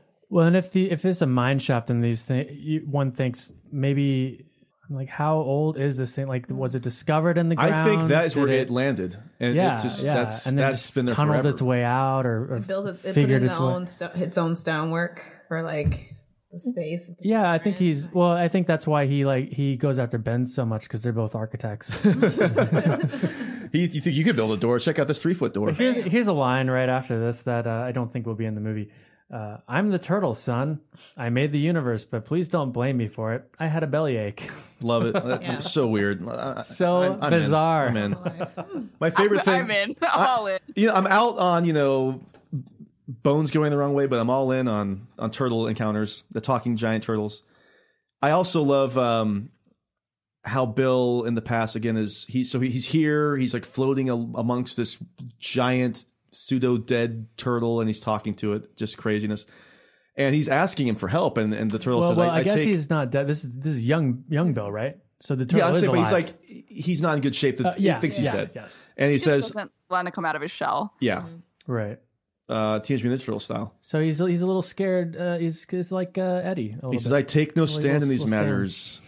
Has his own place in the microverse. Energy is eternal, as even a child such as yourself must understand. That was my Sam Elliott. Yeah. But my favorite bit here, which this is like sunshine. You're either all in or you're all out here, is when he says, son, you've got to thrust your fist against the post and still insist you see the ghost. That's all I can tell you. Once you get into cosmological shit like this, you gotta throw away the instruction manual. Like, what the fuck? This giant space turtle talking. Is he tripping out? Oh my god! All I can see is this turtle kind of like looking around, and it's all like hearing this voice in your head. Yeah, and it's just and look. I'm an adult, and if I saw this, I would not be able to wrap my head around this. I would not be coherently thinking of how I can fight it. I would just be. My mind would be obliterated. So these are some strong. Yes, I'd be like, yeah, we're good. I'm sorry, I don't want to say I'm like Tom Rogan, but I would be like Tom Rogan. Seeing the turtle, I'd be like, part of me would be like, can I like go inside the turtle shell? I'd be distracted on the way to the deadlights. Oh yeah. Well, the turtle says he can't help, but then he like definitely helps. Yeah. It's one of those. It's one of those things where it's like, like a time traveler can't go back in time to change the future, but they'll still probably go back and change the future a little bit. It's like here. He's just because he's saying he can't do anything doesn't mean he's not going to do anything. He literally tells him what to do. He says you have to say the phrase basically. Yeah, he's like, I gotta stay out, but here's $10. You go ahead and do something here. But this is also important. This is what we were talking about earlier. It's so hard to capture this in film form, is that, Bill uses his mind's eye and philosophically or psychologically bites down on its tongue here. Right? And this is the moment. So not with his teeth, but with teeth in his mind. That's what the quote is. So what I thought was the whole ritual of Chüd, it's weird because the whole idea that their understanding of it is like biting into each other's tongues, and then the whole angle about telling the jokes and things. I feel like all he does is do he thrusts his fist against the post and still insists he sees the ghost. Then it's not until, when we're getting ahead of myself, but not until Richie fights it. And he does do that. Yeah. So it's kind of like, Richie comes in there at the last minute. But okay, yeah. So what's so Bill is able to come out of it again. He's able to get back into his physical self, and he thinks it's dying. He thinks it's dying, but some people aren't. Some people are convinced it's dying, but some people are not so sure. I think maybe Bev is one of the people that isn't convinced, right? Bev and Stan, and Bill to some extent. Yeah, they say they have to make sure, but the webs are all coming down. Yeah. Which I feel like if they had continued to go after them, maybe that would have been the point where Richie comes in as kids. Yes. With the jokes with the ritual of Chüd. But yeah, it's what the webs are like, these stinging acid-like whatever things falling. Which is very, very much like The Mist. The Mist, yeah, you're right. Yeah. Great movie. And then we flash forward to the second time, Bill in the void, late. Late. It just says, it's late. Go to sleep, everybody. And I found this is such a like creepy, suspenseful section where he's like, oh, you're back, and look, you're bald, and you can't do it again because you're not a kid anymore. And he tells him the turtle's dead and everything else. The turtle's dead, and he misses. Bill tries to bite down on the tongue and misses his grip. This is such a funny Like you would never see this in fiction today, just the actual like ... italics. Oh, and yeah. missed his grip. And missed his grip. If I did that in workshop here, I would be thrown out of school. Just thanks for playing. Goodbye. But also here, we were joking earlier about how Bill is kind of your Ben Mears or Stu Redman, like the perfect protagonist, and it's hard to imagine Ben or Stu missing anything like this, but to have Bill actually screw up in the climax is satisfying. Perfect. It's unexpected. I love it. Yeah. It's unexpected. And I thought, if anything, that Ben would be the one that steps in here or something like that. He would be the runner-up, but the fact that it's actually Richie was also surprising. I had that note in the book. So in the miniseries and even in the movie so far, there's a lot more focus and attention given to Ben than there is in the book. I don't feel like he's as strong a character in the book as he is in I think there's a lot more attention miniseries. given to him as a kid in the book as opposed to him being an adult. Yeah, very true. Very true. I do think King just found his core group, right? And it was like Bev, Bill, Ben, and Richie. We haven't touched on the fact that like putting Mike in the hospital in the future is actually an apt parallel, because in the past Mike is barely present in these sewers. He is not doing anything. Sometimes he'll say a word and you can just tell it's because King remembered he's supposed to be like there. the bird scene, he like pushes someone out the way, but other than that he's kind of like useless. And right, because Stan is the one that comes in and saves the day there. And it's even weird. when they're walking, there's a point where he makes a point to say that like Mike stands alone.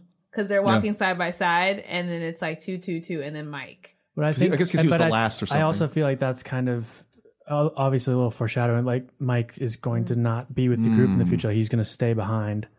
Yeah, he should have done more with him as a kid. Oh, I agree. He's barely present. Are you talking about for the climax as a kid? Yeah. He's just not here. Because he's given a lot of page time as a kid, especially in that third section, I think, or maybe it's the fourth section. So, but yeah, it's the same problem I had with Mike not being very present in the past is not having Ben feel that present in the present. Do you understand what I'm saying? Sure. Because the climax, I feel like Ben he's there to smush the eggs. That's all I remember him doing in the climax. You know? He just is sitting there kind of watching everybody the whole time. You don't really get a lot of engagement with him, except for that story he tells like early on at the reunion. He like moves at one point just because Bev screams to save Bill. And he's like, I'm going to do it because Bev screamed. It's like, you don't have your own mind to do it because Bill's your friend. Yeah, like, right.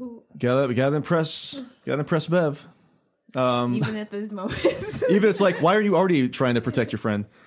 So are we? So we got Richie participating, and this is young Richie. No, this is old Richie. Okay, I'm getting lost Richie. here. It's a lot of back and forth. Yeah, he's going to save Bill, so he bites down on the metaphysical tongue.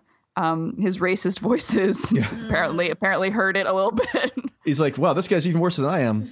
And, people, a lot of this is jokes, folks. We know this was written at a certain time, about a certain period of time, but it's just funny to imagine Richie defeating this evil entity by doing an Irish cop voice. It's just amusing. And then he does a Hispanic voice, or I should just say Mexican. He's very Mexican, and then a few others. And it's like, I can't stand this anymore. I just kind of skim now, unless it's like an important sentence.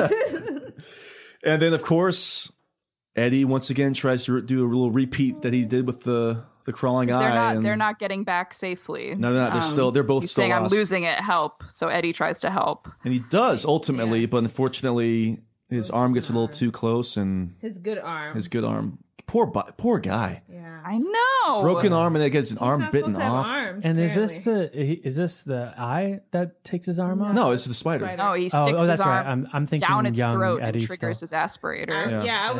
I would not have stuck my arm down a spider's throat. Maybe in the eyes again. I think the poor guy got too close, and that was it. It's so sad, this last line here, that Eddie closed his eyes thinking how to finish, and while he was still thinking it over, he died. Because he wanted to make a little comeback to Richie. His death is, he achieves this sort of like pleasurable clarity. Yeah, it seems. I've got that in the word processor section too. Yeah. I think that King does a great job, especially in I think it's part 4, that whole section of him finding out about the aspirator, and then encountering Henry, and then finally standing up to himself against his mom, and that sets all of this up in the climax really beautifully, I think. But guess what, guys? I know you guys missed it. we're back to the town. We're back to Derry. We're back to Derry. I did think it was apart. weird that Mr. Nell, the actual Irish cop, is like possessed by Richie and then dies. Like, Oh gosh. that's how he dies. He like does his own stereotypical voice that Richie is doing, and then like Boom. dies in front of his wife. Like his voice was so good, it killed the thing it was It's mocking. like, at what cost, Irish cop? You know, There can't be two Irish cops in this world. no way. That was confusing to it not and Derry. everybody else, and Derry itself. So then we go back to the past again, All right, it is time. and Ooh. well, we're almost there. Had to take a drink of water for this. They Bill, let's do a little table setting though. Bill is, as they think they've defeated it, they are leaving, and Bill says that they already feel like they're falling away from each other, and that the bond that had held them all this long summer was dissolving. So again, to your point, I feel like maybe by the time Bev got back home, the recent just no events are memory. gone. Yeah. That checks out to me. That makes sense. So and then they're lost. Yes. And then Bev says, I know. I have an idea. And I say, oh. That was a terrible idea. All right, all right. All right, well, hold on. Time to talk about it. We're almost there. We're almost there. We're almost there. It cuts away. But then no. and then of course Ben in the present, Ben is destroying its eggs. I think at this point too. All right, Ben's destroying the eggs. Okay. How many matches to eggs he had? Because he said he killed about 100, but he was hoping his matches wouldn't go out before then. Like I don't know. It was like Ripley with the flamethrower and aliens. Try and get rid of all I these thought he was aliens. going to set them on fire, so I was kind of confused. I love this section here though, where Bill's like, "It's Audra," and Richie's like, "Fuck Audra! Like, we gotta kill this Look at her thing." I later. don't give a shit if it's the Pope. Yeah. She might be dead, but Richie let's comes into go. his own here too. I'm a fan of Richie in this whole section. But I don't like how they leave Bev behind with an already clearly dead Eddie. Like, what? Like, she didn't she's want not. to leave him. Or She some didn't want to leave stupidness. them or something like that. she Is felt that what bad, it I was? guess. She didn't want his face to be on the ground. I was like, he's dead. Though. Put your coat on the ground and then put his face on that. Well, once you guys face off against a giant spider from another dimension and time, and She didn't really one of face our off. friends, one of you are in my lap, I'm just gonna let your face hit the dirt. But I guess it's also like If you're the gonna whole stop it. parallel here, where like Bill and Richie were the ones that did it the first time too. Oh, So, but- yeah. Well, no. No, it was just Bill. It was just Bill the Bill. first time. Remember, Bill bit down the first time. It was just Bill the first time. Oh, Yeah. Well, then I'm dead wrong. Well, I was like, everyone else just kind of stood there, and then they You're held forgiven. his hands, I think. And they got him. They got him back. They I got think him, at get the him end. back, yeah. Okay, well, now this is the moment I've been waiting to talk about for, I'll say, about 20 months since we started this podcast, knowing that eventually we'd have to get to this section. And I am very interested in hearing what, obviously, the two women here would have to say about this. And I was teased like a couple months ago that one of these women will not be as harsh on this section. I'm curious to hear all about. So, ladies, you can begin the Bev idea. The ritual. The ritual of Bev. The ritual Of Boob. Bev. The ritual of ritual Boob. of Bev. calling it. Ritual of Boob. Oh, God. And if you wanna make love, you wanna make love, you wanna make love, I'll be right there behind you. I'll be right there behind you. So, who wants to go first, Aisha or Mel? I'm very curious. Let me hold what's back. the title I'm of going to this? I think I'm going to be the biggest apologist for this scene. For So the scene. All right, let's hear it. Let's go. Let's hear it. What do you think? So as I was reading this last part, I kind of was like, as I said, I was skipping through a lot of that extra BS that I was not about. But I purposely made time for this section because I had no idea what I was going into. by the way, we have to timestamp this section. Yeah. Yeah. Oh yeah. The ritual of Yeah, Bev we're at, with an umlaut over the E or something. Yeah. Again, going back to what we were talking about, how like Mike is just kind of there. The lineup that goes on with the gentlemen or the boys that enter the gentle into boys. Bev. The gentle Gentleman boys. callers. All right, it's just kind of like she has to convince. No, you know what, Mel? Go ahead, go first. Because All right, okay, fine. Okay. With this. Here we go. I will begin by saying that when I was a child, this scene was like felt very natural to me. And I think that's just because as a kid you wonder about sex all the time, and you also just have this general idea that when you grow older you're going to do it, and you might even do it with some of your friends. And to have that actually acted out on a page was not only natural but like cathartic to almost see as a child. And I do agree. I mean, Stephen King, these are his thoughts on it. He's commented, there was a Vulture article that pulled this from a forum response. Yeah. He said, I wasn't really thinking of the sexual aspect of it. The book dealt with childhood and adulthood, 1958 and grown-ups. The grown-ups don't remember their childhood. None of us remember what we did as children. We think we do, but we don't remember it as it really happened. Intuitively, the losers know they had to be together again. The sexual act connected childhood and adulthood. It's another version of the glass tunnel that connects the children's library and the adult library. Times have changed since I wrote that scene, and there is now more sensitivity to those issues. And he made a more recent statement when Vulture reached out to his agent for confirmation of that statement. And he said, that sounds like my statement. To it, I'd just add that it's fascinating to me that there has been so much comment about that single sex scene and so little about the multiple child murders. That must mean something, but I'm not sure what. I would agree. Okay, we'll go back and forth. Here's the thing. Even as a kid, I didn't take any weird like offense or even necessarily find it to be problematic in the way that the scene is described. You know, I don't think there's any eroticism at all about the scene. No, it's not titillating. Awkward and weird like kid sex would be. But my thing is, I often watch movies or like will read comments that people make, and I think, I'm not offended by this. I understand what you're saying, but why would you put yourself in the position? Because a lot of times what's frustrating is that people will just say, oh, isn't that the one with the child orgy in it? And like, if you don't have the foresight to know that people will possibly dilute it to that, then you've made an error as a writer. And I think that that's unfortunate. There's been so many times in my life, and whether or not those people are being ignorant and wrong, which I believe they are, obviously, it's just such a, what do you say after that? Like, yes, that's the one with the child orgy, you know? But those are only people from our generation, like, you know, like it's not, when this came out, it wasn't known as the book with the child orgy in it. Like, I think he's right about his statement about things being different back then, I guess. Yeah. Like, that's only our generation reading this book. It's a shame that people just, I don't want to start. That's a whole other freaking story, several you know. Disclaimers. I do not support child orgy. Yeah. I'm not a fan of it, and I don't support it. Well, I knew that this existed a long time ago, and I obviously never read the book until just now. I don't think, for me, it was like, it could be in there. For me, it could have just been like, and Bev was with them, and she loved them. And their bond was strong again, but the fact that he spends like a couple of pages like in very, very descriptive of like, well, you know, he didn't quite get there, but you know, but then they thrust it, and then Ben's too big, and we don't need all that detail. He could have done it in a more gentle way. That leaving it up to our imaginations, like, okay, well, you know, but again, this is Stephen King, and he doesn't really do that. He likes to be very descriptive. Okay. I don't know if he would write it as he did. Point.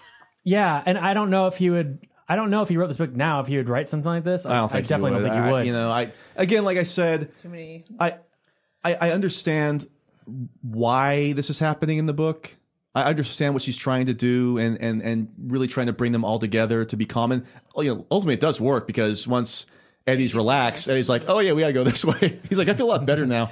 But it's like, why are you going to put yourself in the position to get nailed? Yeah. That's my thing. Or 6 times in a nasty sewer. Yeah. But also like the connection she has, because okay, so I didn't read this as a kid, so like I get what Mel's talking about, like that when you're a kid dealing with those kind of issues, because I remember, you know, turning on the channel like TV, and you know, you'd have those way back in the day, you'd have those channels that were like the porno channels, but you couldn't see them, but like it would be like the wavy line. No idea what you're talking about. No idea what you're talking about. Oh, well. Justin's never watched porn. I mean, well, I guess. Never. Just my TV in my house. Of course. But like, you know, you have that curiosity, and I like how he goes, there's this constant reference while Bev is hitting it up with each one to the birds. But also like this awkwardness of, she knows what they all know, like what their bodies are supposed to do and not do, whether they consciously want to admit it or not, but they don't have the words to formulate what that is. Cause she keeps saying like, did you, like, I don't know the exact term what she used, but like, did you get there basically? And I think Eddie's like, I don't know, maybe. And then it's kind of the same thing with like how they can refer to it. There's no they don't know exactly what it is before everything happens. They don't know how to really describe it. They just use what they know to kind of flounder their way through fighting it. And then the same with like growing up and going into adulthood, when you're changing from like that weird age of like your hormones are going crazy, but you're also still have an active imagination. You're still a child and you're trying to figure that out, and you're just blundering your way into adulthood. So he draws that parallel so nicely when he talks about sex as it. Now she realizes that for many of them, sex must be some unrealized, undefined monster. They refer to the act as it. Would you do it? Do your sister and her boyfriend do it? Do your mom and dad still do it? And how they never intend to do it. So my complaints with this scene are very specific. Like, I think it's really stupid that she like does have orgasms and like it starts in this better place. What's that? Does she have an orgasm? I think she does with Ben, right? Sure, Ben and Bill. Yeah. Bill, she has a couple, I think. Is it a couple? Yeah, it says, "Oh my." It's just one. No, there's one, or maybe it's because she had one with Ben. Yeah, it's just and then she has one with Bill. Yeah. She's like, "Oh my god, this is gonna happen again. It's too much." And then she like rides the wave. So when it says, there was power in this act, all right, a chain-breaking power that was blood deep, she feels no physical pleasure, but there is a kind of mental ecstasy in it for her. Like, that feels very, very, like, true and appropriate. Yeah. But when it's like, when she's shouting, like, yes, Ben, and like, show me how to changes. Didn't she say, show me how to fly or something like that? But it's like, show me how to fly. Yeah, it's like, show me how to, give me wings or something like that. Show me how to fly. Ben opened up a whole new world for her. Oh, yeah. But it's like, it starts out with Eddie. It's very innocent and awkward. It's like it kind of also shows the love they don't really touch on Stan and Mike as well, but like the love she has for each one of them, the versions. And I think we talked about this maybe last or the one before podcast, the different versions of love she has for each of them. They're still trying to figure out what that love is. And this is maybe like when she finishes with Eddie, there's like still that connection, but it seems motherly in a way as well, which is a whole other thing I didn't want to get in, but that crossed my mind when he also mentions it. But like Stan and Mike, they just kind of hit it and quit it. So like their love is like, we're friends, but thanks for the hangout. Yeah, good exactly. Times. And Richie, does she even talk about how it was with Richie? No, it's like Stan, Richie, and Mike are totally glossed over. I've got the chapter here. It says Richie puts on his Groucho Marx glasses and she laughs and giggles, and I'm kidding. That doesn't happen. She's like beep beep. Beep, beep. I understand. It's also, show me how to beep, Richie. It's also that whole thing of like reclaiming something that was totally like now I know maybe I just missed it, but like are we supposed to believe that she was in fact sexually abused by her father? No, not this we point. are just abused. abused, he wants to and that he wants to, and that we okay. But I this think day it looked like it was that finally going to happen, right? And that's something that she's been made to feel like dirty about, or that are accused or all this stuff is kind of like, you know what, like I'm gonna own this, and with the only friends I have, the people that I love. And again, I get it. I just still, I don't know if I think I'm with you, Mac. Like I do like that she even says, she's feeling triumphant, and that the fear and the shame are gone, and so it's a reclamation. And it's her choice to do this with it. Right. Like she's taking ownership of it, but I just don't. I don't know. For me, it was like it didn't need to be there. Just driving home the fact that she's the only. It's very heteronormative and essentialist. It's like, well, can you imagine which one has the badge? Yeah. I guess. Why couldn't they just be like? I mean, they all love each other. What would have happened if he was just like? Eddie's like, I've got an idea. Yeah.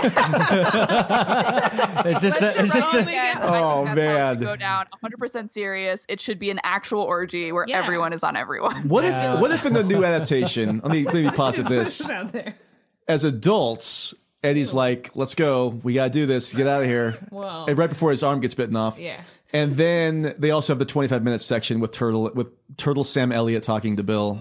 That would be I'm all in. Maybe they have the orgy and they start floating up into the void, and then Turtle Sam Elliott is watching it even though he's dead. And now I'm picturing this turtle with a big gray mustache.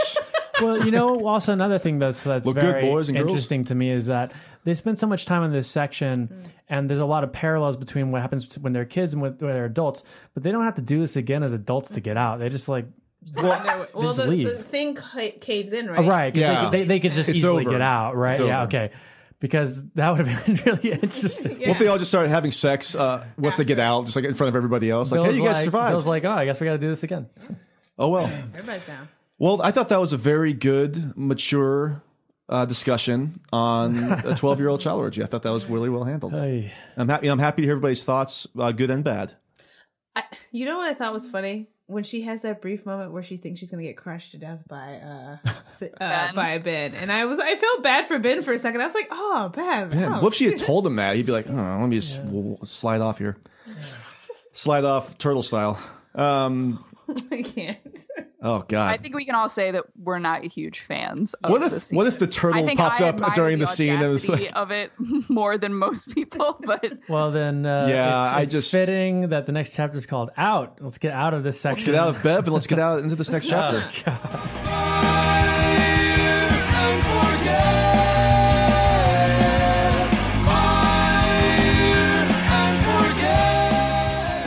So here we go.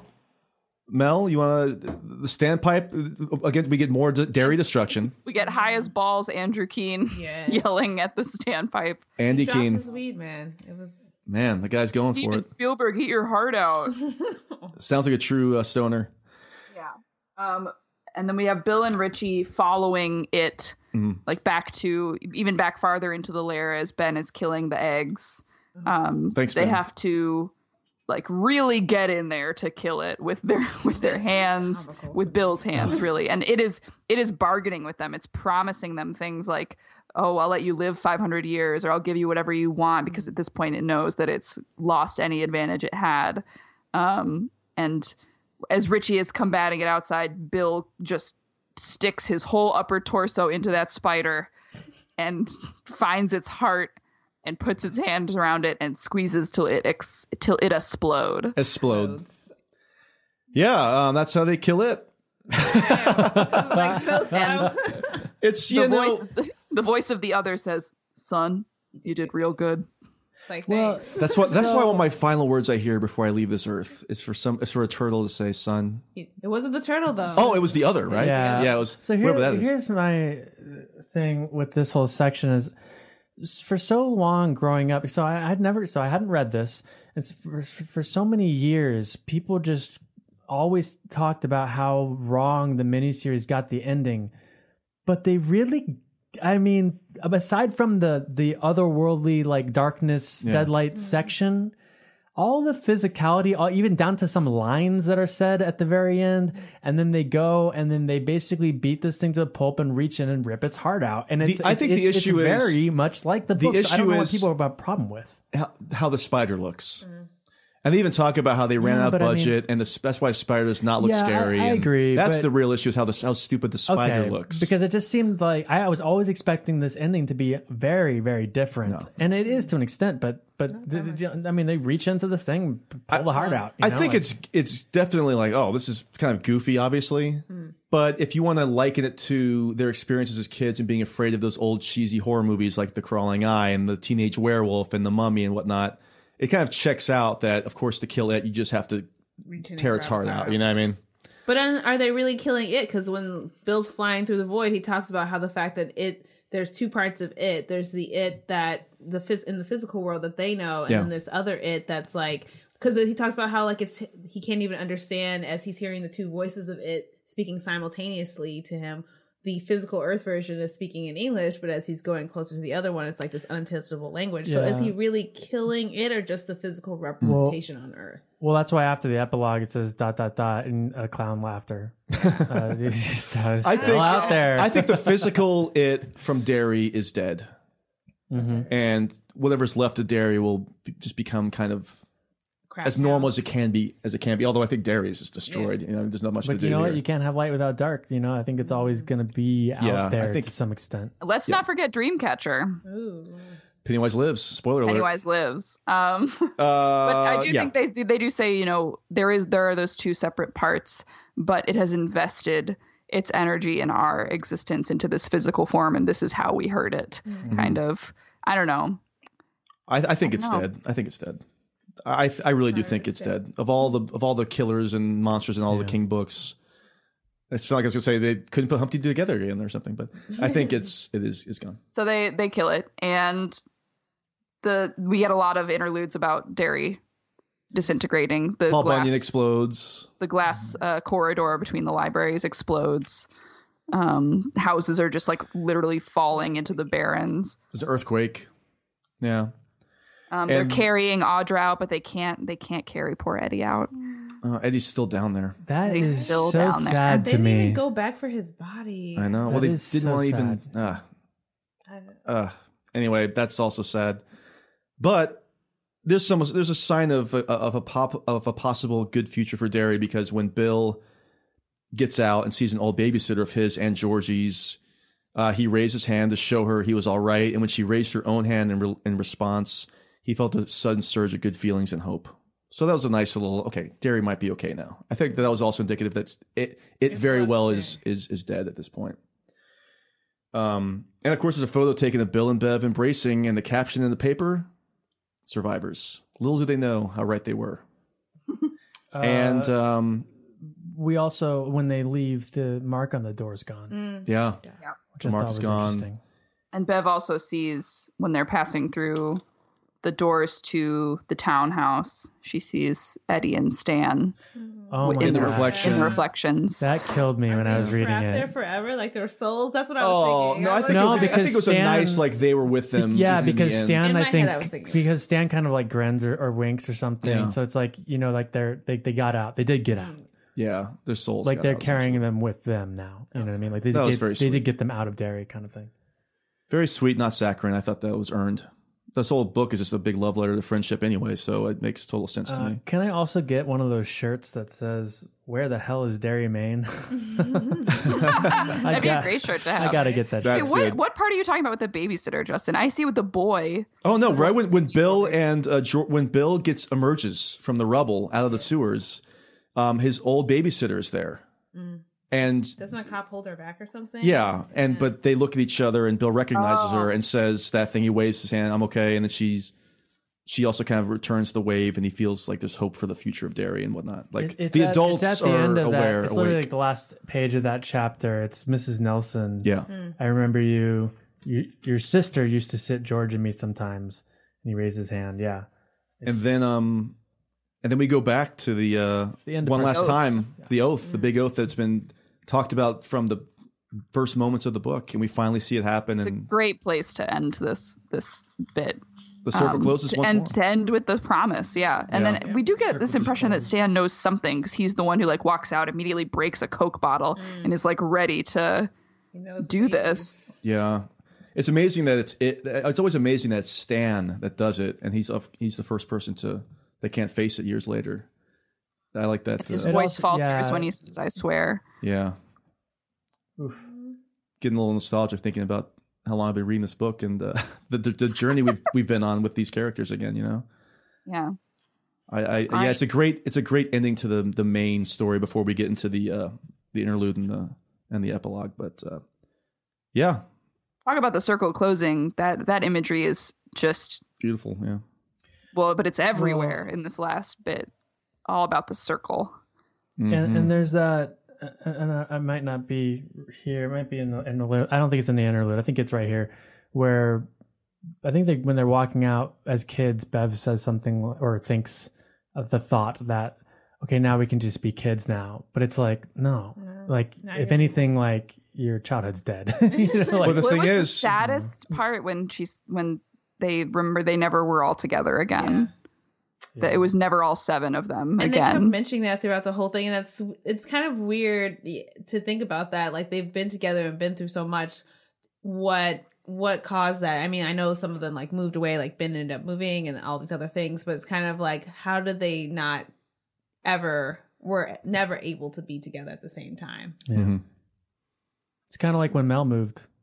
oh, jeez, Hopefully it's like the they're inverse of going Mike to staying in town and everybody leaving. It's I'm the just gonna inverse. go mope around like Charlie Brown right now. Excuse me. Cue the Arrested Development Mel and scenes. Dan. I'm gonna stay away Oh. from the sewers. Then. Yeah. So Who are you again? we have to. She's the eater of worlds. What's your Mel. last name? Mel. Justin. The book is back. We have to cover it again. In 27 years. Oh, gosh. All right. Well, do we want to get to the last interlude here? Yeah, let's- Derry, the last interlude. I love these interludes. I can't get enough of these interludes. All right, Derry's final interlude, the last words from Mike Hanlon that he's written down in his journal that was recovered from the wreckage of the library. Fortunately. Yeah, the police chief wanted nothing to do with it, as I recall. These are like the saddest pages of all time.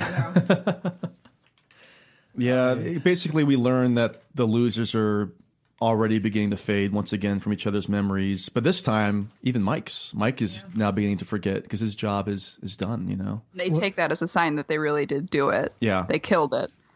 And he's like on the phone with Richie at one point, and they don't That's know so each other's sad. name, like last names. They can't remember Stan's last name, right? Or Eddie's last name? It's Eddie's last name. But yeah, it's just... No, it's Stan's last name, and then later Mike and Bill can't remember Eddie's That's last right. name. Oh, that's right. That's Which right. is so weird. Like, I remember all. I mean, is it that it being gone has wiped their memory? I think it would be likening to if you were, like for me, if I was trying to remember a friend I had in like 4th grade's last name.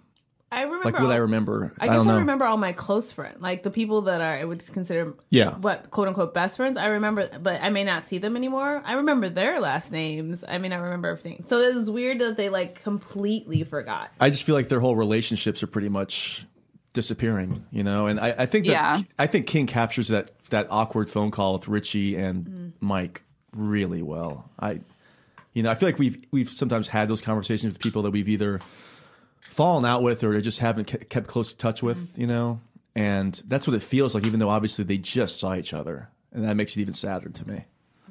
And the pages are literally disappearing. Yeah. He can't remember their names, and the pages that he's written about their experiences are fading and they look really old, and he knows that they'll be gone soon. And he says, I could just keep copying them, but soon I wouldn't remember what I was even copying, so what's the point? Yeah.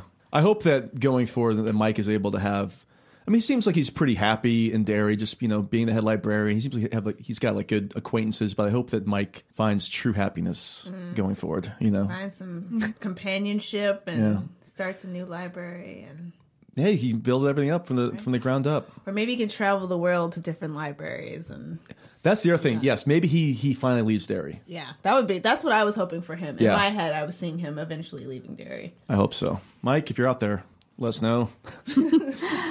I do love the Dick Halloran connection with his family is so weird and prescient. Like, Yeah.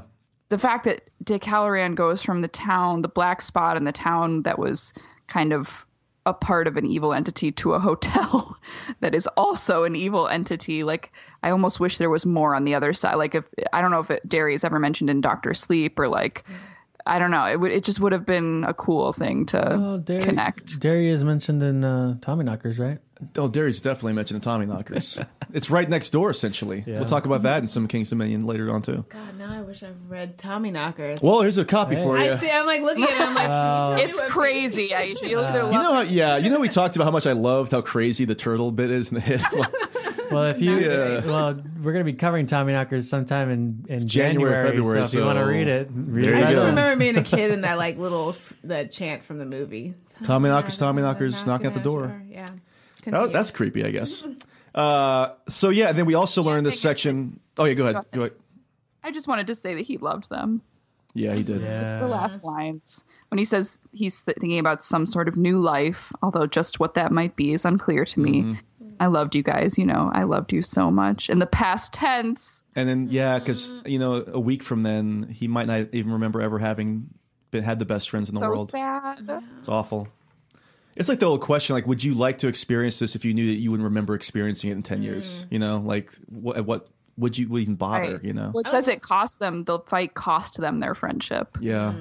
I like to think that maybe on their deathbeds they'll remember each One other. last- Like something will waken up in them. That's It'll be like that part where Bev looks in the mirror and sees the reflection, like something like that. Yeah. Give me that cheesy ending. I'll be more than Well, it's satisfied with also crazy that Bev and Ben head off together, and it's kind of implied that they're gonna, if not be together forever, certainly be together for a while. And like how, I guess they just, when they're like, how did we meet? Like, it'll be like it'll be probably one of those things like where we grew up and we ran to each other. Yeah. At a reunion, that's probably all they'll remember. Because I think Or if you it's are like, obviously staying with somebody, it's not going to be like a 51st dates situation. I was just about to say that. Drew Barrymore and I was Adam just sitting there Sandler. explaining one time in the sewer your dad entered me. And Oh, God. We were children. I don't know how it happened, but we definitely got down There there. was a clown involved, something like that. I asked him to show me how to fly, and he showed me how to fly ever since. And okay, we also learned that Bill and Audra are going to stay at Mike's while she's in her state at this point too. Catatonic state. Yeah, 'cause she's obviously seen the deadlights, and once you see those deadlights, you're trapped forever. So that leads us to the epilogue. Ben Denbrough beats the devil too. Yeah, ballsy to quote your own book. Oh, man. And it's one of my favorite characters, the kid with the skateboard. Oh, the kid in this. My favorite character in the book is that skateboard kid, because I love skateboarders. He was the deepest character for me. And he's referenced like 85 times in this section, as well as, of course, quoting himself, Some Kid, which is incredible. That's the name of my punk band, by the way, Some Kid, all lowercase letters. And this is when we learn, because obviously during the whole climax, I remember thinking, well, is Silver going to show up at some point? And then I do like how there was a purpose for Silver to show up, because he's able to once again save somebody the same way he was as a kid when he was able to save. It was Richie, right? And the werewolf beating the devil. Mm-hmm. So he's got this idea. We don't know exactly what's happening, and there's some flashbacks that happen here too, right? Or is it just more? I think they're flash forwards. This is just how he dreams in his life now. He has a dream about leaving Derry. Yes. And he remembers some things, but obviously not the key things. He doesn't remember it itself, or he doesn't remember exactly the friends he had. But there's some memory there. I guess it's the writer of him that is able to recall it all. But yeah, I mean, Bill gets Audra on Silver, and they go racing like he used to do as a kid, racing crazy. Very dangerously, unadvisable. Unadvised, never, especially with a catatonic person with no helmet on. I mean, that should be a you can't be careful on a skateboard, y'all. Yeah, that's true. The son of the Irish cop's like, oh, hey, boyo, stop there with that bike and the catatonic woman. It ruins the whole book. And it's like, Think fine. of your wife. Think of your wife, laddie. That doesn't happen. I wish it did. And so, he goes faster and faster. And like you said, Mel, it keeps coming back to him in a future where we don't know what's happening with him and Audra. And he's able to beat the devil one more time. And he is able to awaken Audra. And he gets his happy ending, essentially. Boy, I needed that happy ending. Yeah, I did. I did too. I expected her to die. Yeah. We needed some win, because they lost. Obviously, they lost friends, and they lost all their memories. Like, I needed some type of a win for somebody here. This is such a tough scene to tackle, and I can't wait to talk about the miniseries. But yeah, I like. But I was really looking forward to this sequence, and I wasn't sure if it was even in the book, because I wasn't sure what was from the miniseries and what was from, and I really like this section just as much. So, and I like the last lines here, where he says, Bill races with Audra, and then she awakens, and he says, she says, I love you, after she's fully awake, and he goes, I love you too, he said, and what else counts? So. Well, you just can't remember it. Yeah, you can't remember what else counts. You don't even know about what happened here. It's like I still think it's a sad ending. The last line of the book is very sad. Yeah, what is, because after that, then I think I might even have that in my word processor section. I think that's why I'll save it for the word processor section. Okay, sure. The very for the last ending. line. It's the way he dreams again and just kind of reaching back and not fully remembering. And then we have the epigraph. This book was begun in Bangor, Maine, on September 9th, 1981, and completed in Bangor, Maine on December 28th, 1985.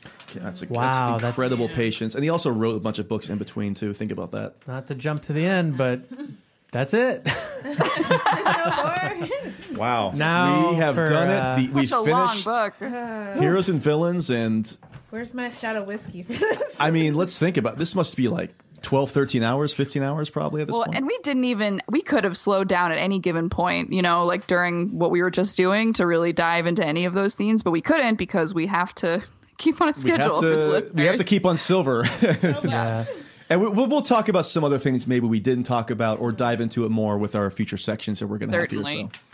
So on that bittersweet note, let's just have a little more of the bitter, I guess, and talk about, after this book that really affected us emotionally and is about the power of friendship. What did we hate? That's right. Let's go to misery. Oh, just jump into the old misery. She died. She just slipped away. Slipped away! Slipped away! She didn't just slip away! You did it! You did it! You did it! You did it! You did it! You murdered my misery! Annie! We'll go around here in a circle if you want Okay. to, I guess. Like the circle I opens. don't have much. I don't have much a either, lot. to be honest with you. A lot of we've already talked about. Send them our power now. I Care Bear stare. just don't like that little bit. But again, in the grand scheme of the craziness of the end of this book, I give it a pass. Yeah, sure. It's fine. I've got something that Dan actually alluded to in the last episode. There's a lot of weird blowing of scares.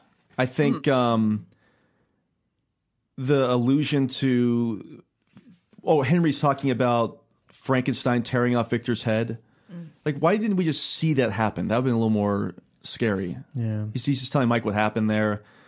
They kind of, somebody had mentioned, I can't remember who it was, that, Bev and Bill come to the realization that she had sex with all of them when they were kids. Oh, yeah, I saw that's that, yeah. weird to bring that up and then kind of tease it out. There's a lot of weird foreshadowing that doesn't work for me. Or just like And they're like, let's just go to bed. Yeah. Interesting.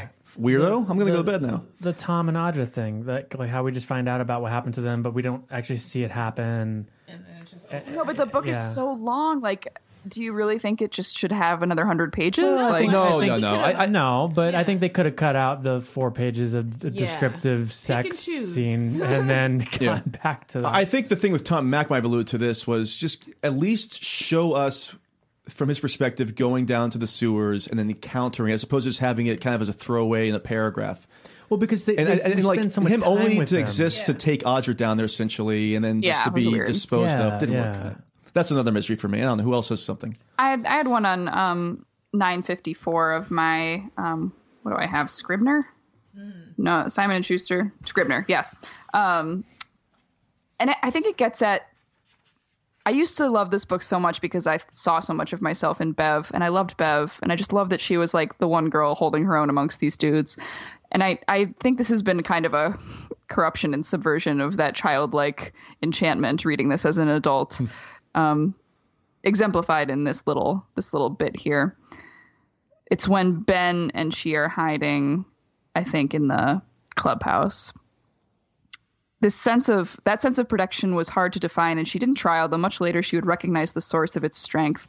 She was in the arms of a male who would die for her with no hesitation at all. It was a fact that she simply knew. It was in the scent that came from his pores, something utterly primitive that her own glands could respond to. Yeah, you always talk about how you're like, does Stephen King know how a girl's body works? Because like her glands, like interesting. Well, and it's also just so like I feel like he's trying to. Like, he's like, so on one end, you have Tom and her father who are terrible dudes, Yeah. but Ben is the good dude and he will protect her. And just like, can we just have her on her own doing some shit? Like, I hear you. I hear you on that one. I do. Aisha, you have anything specifically? We talked about some things already, I guess. One of the things I had was during the Bill and Bev sex scene in the beginning, where it was like, for me, it was page 930 in the first edition. first edition. Thank you. ooh. Yeah, she's got the real book fancy. It's got my dad's name in it.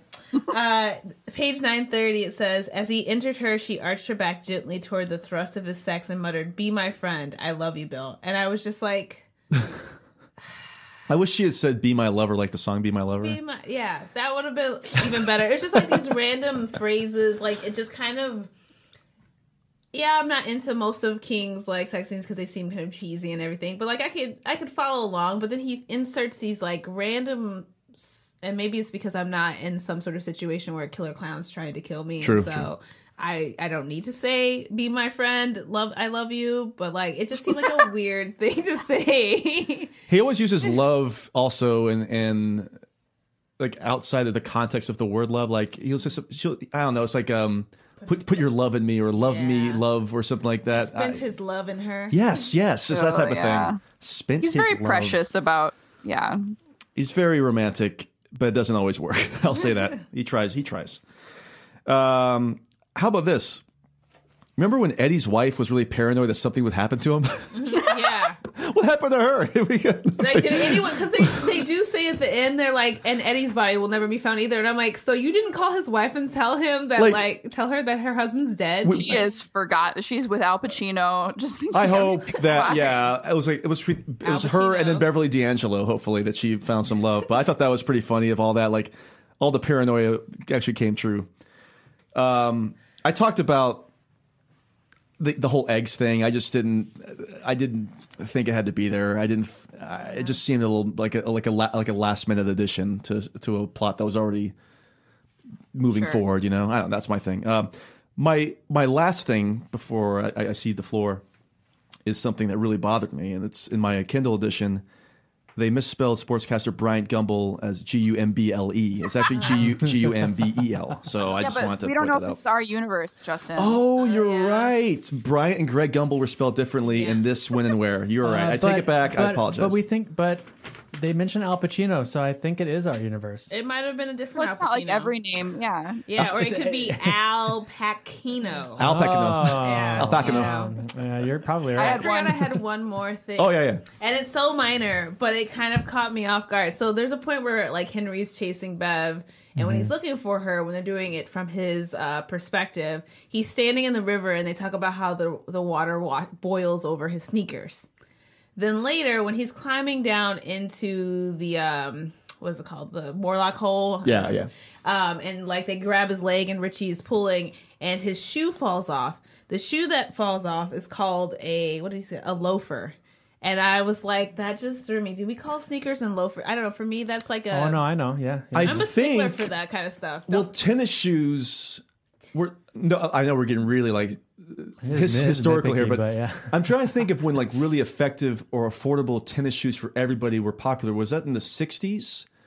So I don't know if people even had tennis shoes back then, or sneakers. But then they do say tennis shoes at one point in the book too. Like I know little bits like that. Like, yeah, I can understand if they, that's. If you're writing a book that's 1,000+ pages, get your facts right. Yeah, don't throw. Well, I guess like don't throw specific like facts at me and then fuck it up later. I feel like between that and the Bryant Gumbel gaff, I mean, it's just irresponsible writing.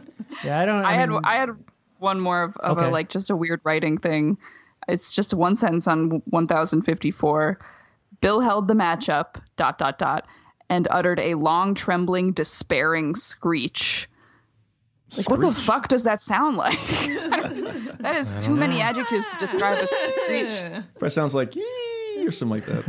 Oh, much like I won't say anything else. They're all screaming, and he like ran out of ways to like describe. That's just too many. Just say he screeched. I'm okay with that. I would rather just say he seemed like Screech Powers or something like that. God. Let's go. I don't have anything else. Yeah. Oh, and obviously I told you my issues with the child orgy scene. I still feel like that's in here. You're setting yourself up for people to be critical. And I just had the ritual of Bev, and then the nightmare spider beyond time and space. Although I like that line, but again, not a whole lot. Of misery in this section or for the book, really. But did you get the creepy crawlies at any point in time? Well, we should talk about that. Kind of creepy right now. Oh, well, then I know where you belong. Ooh. Where? In the cemetery.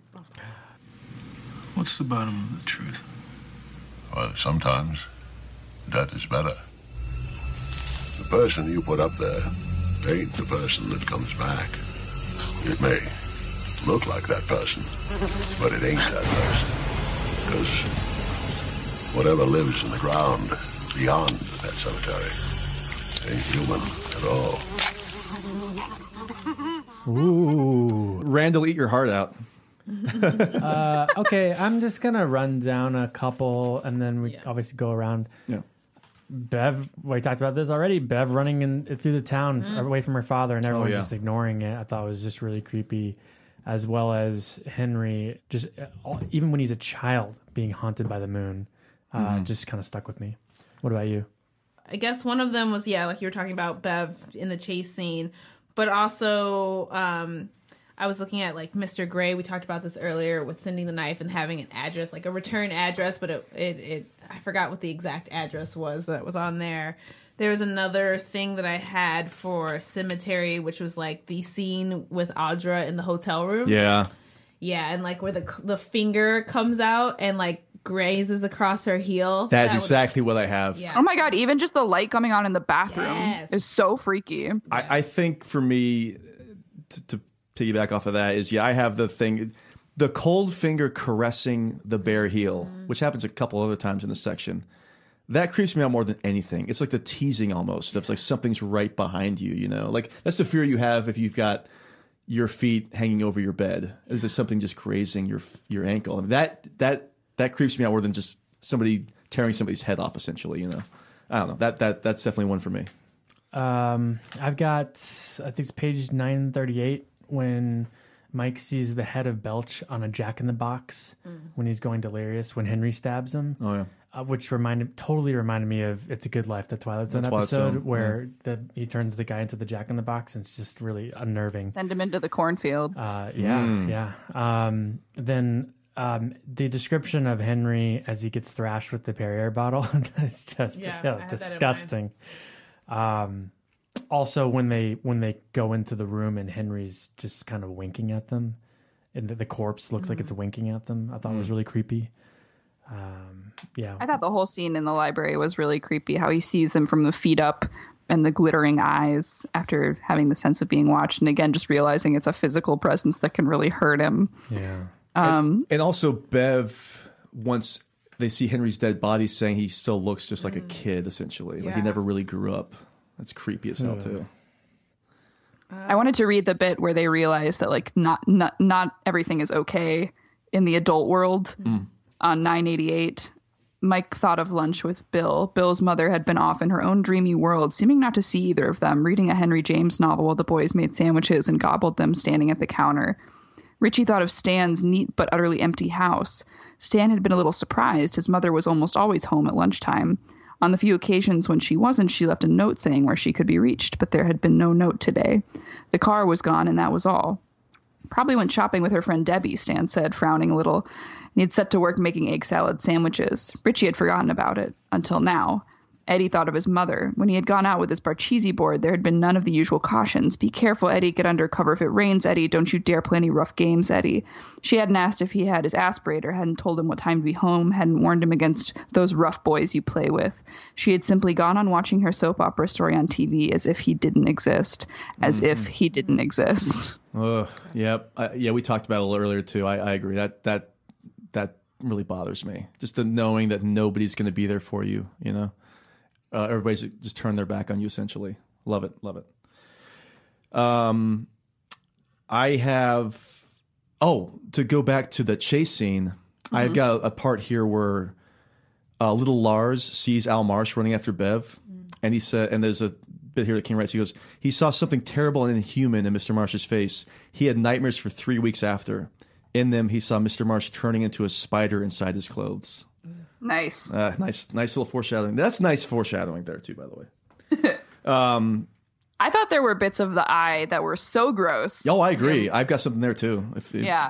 I got... go ahead. No, you go first, Mel. All right, so on 1042, Bill put out a hand and it slapped into a gluey, yielding wetness. Ugh. The eye, his mind screamed, oh God, I got my hand in the eye. Oh God, oh dear sweet God, the eye, my hand in the eye. That would be going through my head too, to be fair. Because for me, eye horror is like something like I can't watch it because like I'm very sensitive about my eyes. So as much as it was cheesy to me, like the idea of like ripping the eye open or being in its goop, that creeps me out. I'm literally like trembling over here. But within that section, once again, in the darkness, Bill felt those branch-like tentacles caress his ankles, his shins, but he could not move. His body was frozen solid. Ugh. Again, that just like imagine things like just teasing, caressing your legs. Hey, yeesh, I say. Yeah.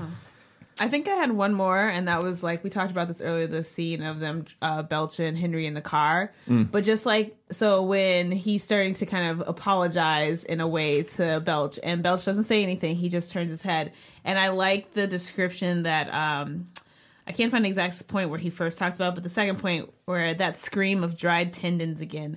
Belch looking at him again with his one sunken eye, and his lips stretched in a terrible grin that revealed gray-black gums, which were growing their own garden of mold. And it was like, I could hear like that kind of sound, the squelching and the squishing of everything as he's like turning, and like that would if Belch was talking to me in the car and I was in that car, it would still freak me out, but I'd be like, okay, at least there's some sort of commentary. It's not, I'm not totally crazy, but like him just staring and then going back, and then when he passes out for a little bit, and he wakes up and Belch is still driving, but his face is like right in his face. Yeah. Like, ooh, that gave me a little bit of a... Belch is consistently creepy throughout this entire thing. Anytime he shows up in anybody's imaginings or anything, he is just creepified. But yeah, that right in the beginning of that section when it just says his face was a hanging ruin, like that, all the descriptions that you just read, that was on mine as well. Yeah, it's really creepy. There was something else here about that section that reminded me of. I forgot to write this down, but tell me what everybody thinks of this. This actually might be in my King's Dominion section, but I might as well read it now. This is when he's about to leave the car. Henry stared, his heart beating painfully in his throat, and then he seemed to hear something move and shift in the back seat. Yeah, what the hell? Is that supposed to be George LeBay? Like, I don't know. And he's going to take over the car again or something like that? More Pennywise? Like, I don't know. But that was really left to your imagination as to what that could possibly be. Maybe it's just Victor. Where's Victor back there? It might have been Victor or Belch moved to the back. Because doesn't Belch disappear when he looks back into the car? Or is Belch still sitting? I thought when he gets out, looks back, he's gone. But I was just thinking, who would be shifting in the back seat? My thought was that Belch climbed into the back seat. And just, that's weird. Anyway, I thought that was creepy too. Yeah. The description of Eddie's arm when when he gets torn off or whatever. When it gets broken or when it gets bitten off? Both. Either way. Mine was when it gets bitten off. Yeah. There was some other ones, but it's all stuff we kind of already went into detail with as we read through the book. Yeah. There's a lot of hints of like the jaunt here that get to me. The eternity in the deadlights is very scary, where he says, I'm looking at page 1071, where it existed as a titanic glowing core, which might be no more than the smallest mote in that other's mind. He would see it naked, a thing of unshaped, destroying light. And there he would either be mercifully annihilated or live forever, insane and yet conscious inside its homicidal, endless, formless, hungry being. Pass, as Justin Gerber A hard pass. Hard out. I'm a hard out on that. We talked about Mike not knowing if he's getting through on the phone because Pennywise is still screaming at him the entire time. Yes. I love this description though of when Georgie is attacking Bill, or the Georgie guys is attacking Bill, and Bill could smell its breath, and there was a smell like exploded animals lying on the highway at midnight. I just love that exploded animals lying on the highway at midnight. That's a gross descriptor. That whole Georgie scene is like pus is running down his face the whole time. Like as gruesome, tears, psychologically damaging as well. You know, it's his little brother. Can you imagine Mac coming up to me with exploded? If you can't recall, that's his little brother. Of course. Do we have established that, by the way? Not sure. Yeah, but I mean, again, this was more of an action-packed section. Obviously, we're resolving things, but there were still some creepy moments, obviously, for me. But that's all I've got right now for the cemetery. Whose first read was this? Was it Mac's first read and that's it? No, also Aisha. Yeah. Did you guys think, did you ever fear that they might not come out on top, or did you think it seemed pretty preordained? I think for me, I kind of knew, because they kept foreshadowing the entire way through that, some people were going to die, and I figured the core people would stay alive. I knew Mike wasn't going to die because of just kind of, watching the miniseries and, remembering him, getting pulled out. I guess I knew it was going to be a completely happy ending. I just wanted to see, I wasn't sure how it would play out and what would be the connections to the end.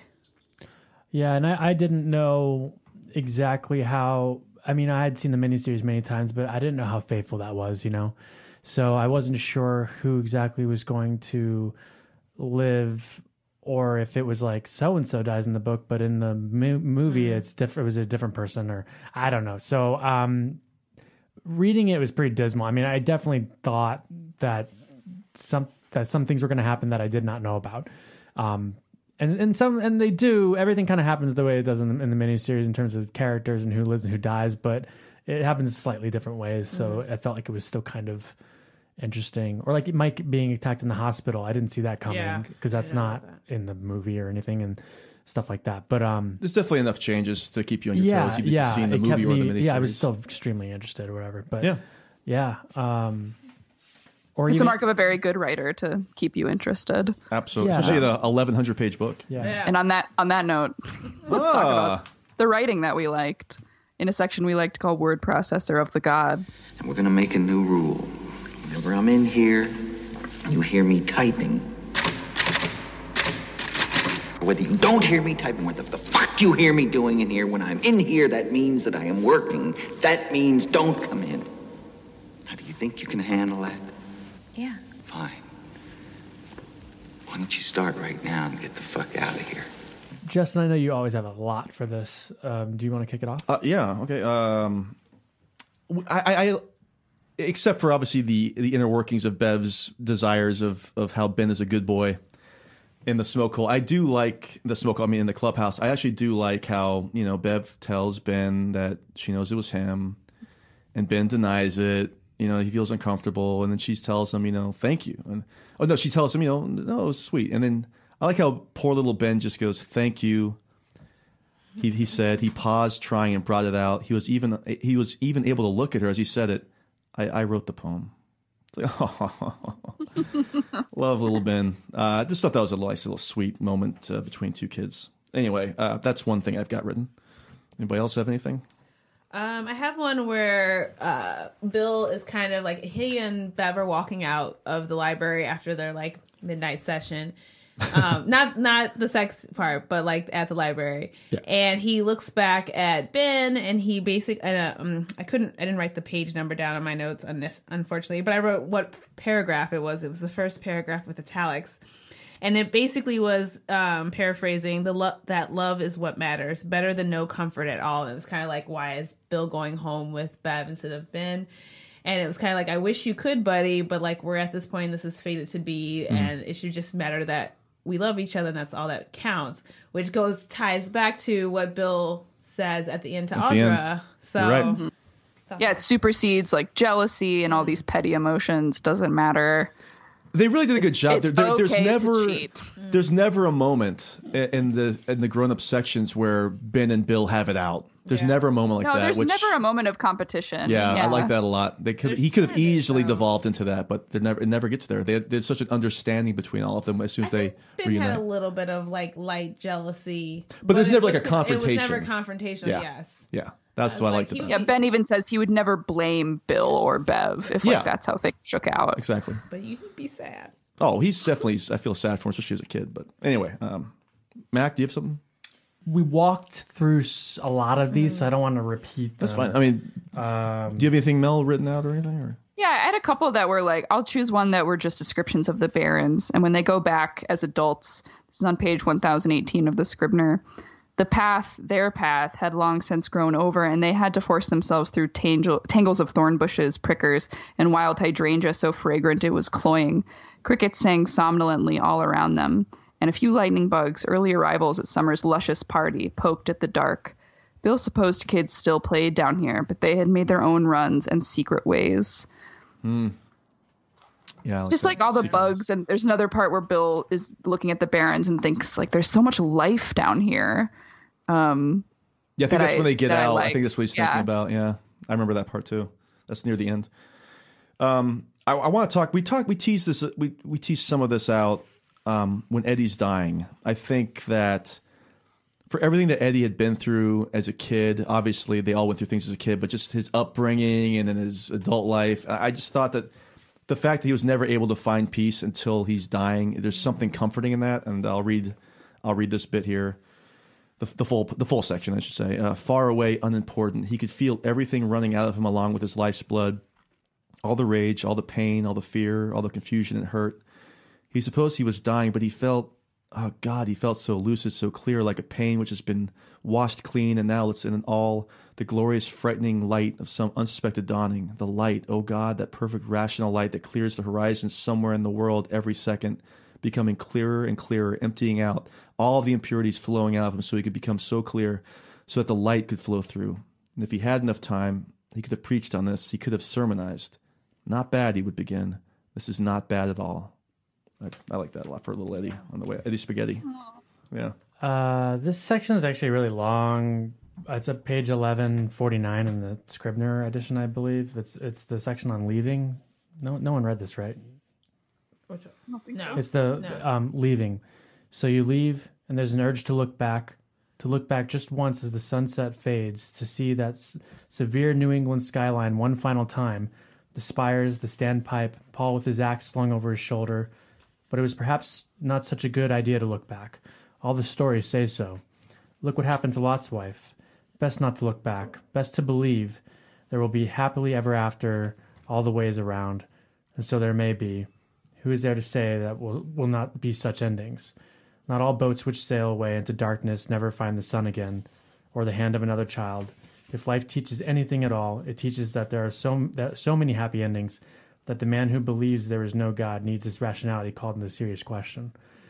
This goes on for a few more paragraphs, but this whole section here, it's just the whole idea of just like leaving your childhood. It's just pretty gorgeous. Yeah.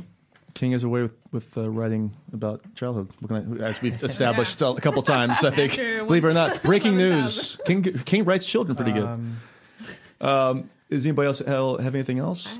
I have one more. Yeah. And it's actually one particular line within the paragraph that catches my attention, but so it's on page 1055, and it's when Bill is fighting with it, and it's being sent far out, and he kind of feels like this is when he's hearing both the physical version of him talking to him as well as the Deadlights version talking to him, and he's losing the signal of the Earth version. So he says, not just to send him out to whatever it really was, but to break their mental communication. If that ceased, he would be utterly destroyed. To pass beyond communication was to pass beyond salvation. He understood that from much from the way his parents had behaved toward him after George had died, it was the only lesson the refrigerated coldness had to teach him. And it's that line that says, to pass beyond communication was to pass beyond salvation. Yeah, that caught my attention. It's hugely important. Yeah. It's the whole reason why they're able to do anything is because they share with each other their fears and just even their belief in it initially, even when some of them are reluctant to do so. It's like a integral component of their friendship. It's so important to have. And it's what the rest of the town can't do. Right. I guess you need your friends. It's pretty interesting just to think of, like, even in the human context of how we interact with each other as well. Like, when we're able to, like, open up, and that's how we make friendships and, like, establish who we can trust and who we have connections with, even if we don't see them for years on end. If we needed to come back and kill a psycho killer space alien clown, we could. So I think that, for me, resonated a lot. Yeah, I mean, it just ties into, like we said, the entire relationships that have been building this entire time and the importance. So, agreed. I liked one bit from its perspective that I liked about the quality of the human imagination. It had come here long after the turtle withdrew into its shell here to Earth, and it had discovered a depth of imagination here that was almost new, almost of concern.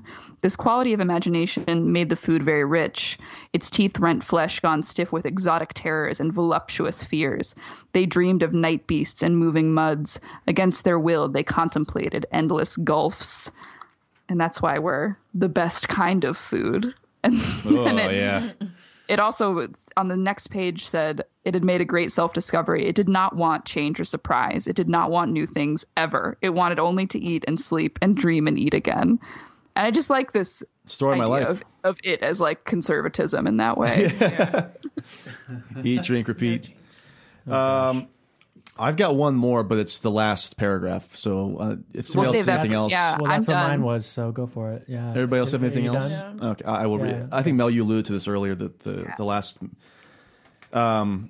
He awakens from this dream, unable to remember exactly what it was or much at all beyond the simple fact that he has dreamed about being a child again.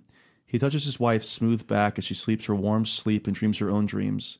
He thinks it is good to be a child, but it is also good to be grown up and able to consider the mystery of childhood, its beliefs and desires. I will write about all of this one day, he thinks, and knows it's just a dawn, though, an after-dreaming thought. But it's nice to think so far a while in the morning's clean silence, to think that childhood is its own sweet secrets and confirms mortality, and that mortality defines all courage and love. To think that what has looked forward must also look back, and that each life makes its own imitation of mortality, a wheel. Keep that in mind, everybody. Or so Bill Denbrough sometimes thinks on those early mornings after dreaming, when he almost remembers his childhood and the friends with whom he shared it. Nailed it. So sad. Nailed it. I mean, nailed it, right? I mean, what a great ending to that story. I need something spongy to sop up my tears. Oh, I've just been baking something. Yeah. Oh, what is it? Oh, Mel, I don't know if you know this, but Mac made cookies for all of us, but you're not here to enjoy the cookies. I also made. God damn it, Nice Justin. pound cake. I also made some pound cake. Oh, yeah. You fucked up our transition. After all you've been taught, everyone isn't bad, Mama. Everything isn't a sin. Come to your closet and pray. Ask to be forgiven. He's a nice boy, Mom. You like him. You really like him, Mama. We're finally here. This is why everyone's listening to this. Mm-hmm. We've got page 944. Bill talks about, I got to slow down or I'm going to shoot in my pants like a kid. And they talk about his stony thickness. Damn it, Mac. That's one of the things I have. The stony thickness of Bill's cock. Wait, what about even before then? Mons on 915. Yeah, Mons Veneris. Thank you. I was like, I wrote it down and underlined it and circled it.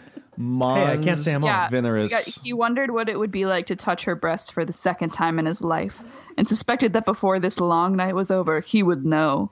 Fuller now, mature, and his hand would find hair when he cupped the swelling of her Mons Veneris. Ooh, how erotic. Justin?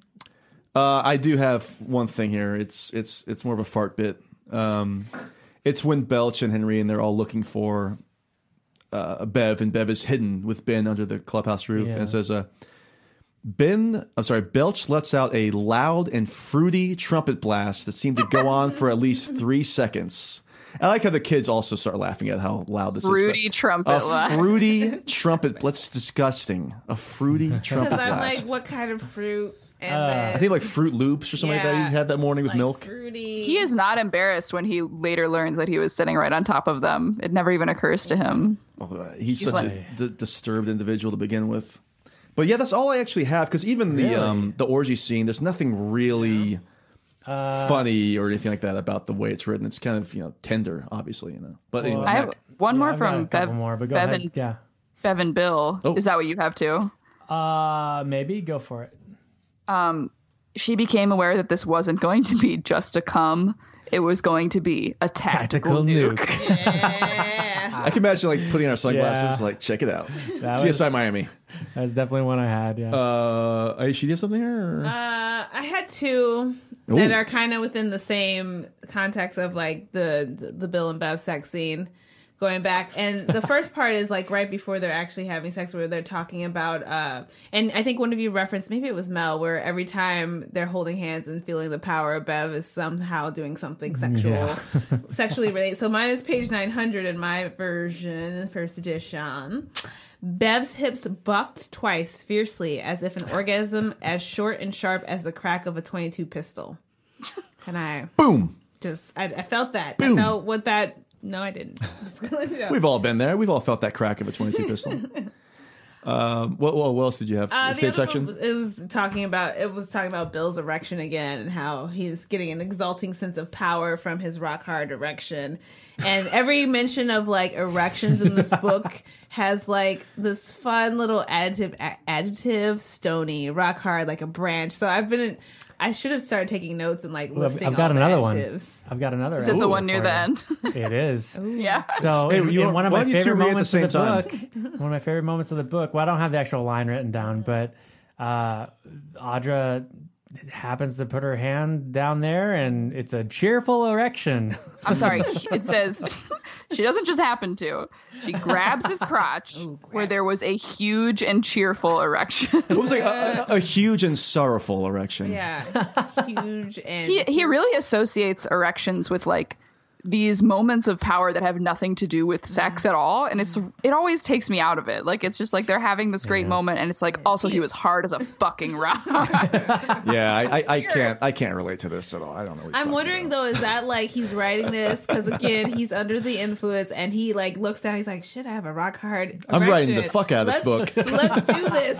Bill's has an erection, I have an erection, we're all having an erection at the same time. I hope that the circle opens. I imagine every time he talks about erections he has an erection. I hope so. Let me text him again and see if he gets back to me on this one. Well, I hope that's not true, especially when he's writing the orgy scene. But Oh, Jesus. Ooh. Well, all right. So okay. now we're moving Are we on all from- full? Have we had our taste of pound Oh cake? yeah. All right. Let's jump on that turtle and go for a ride Oh yeah. Where are we through going? through the entirety of King's Dominion.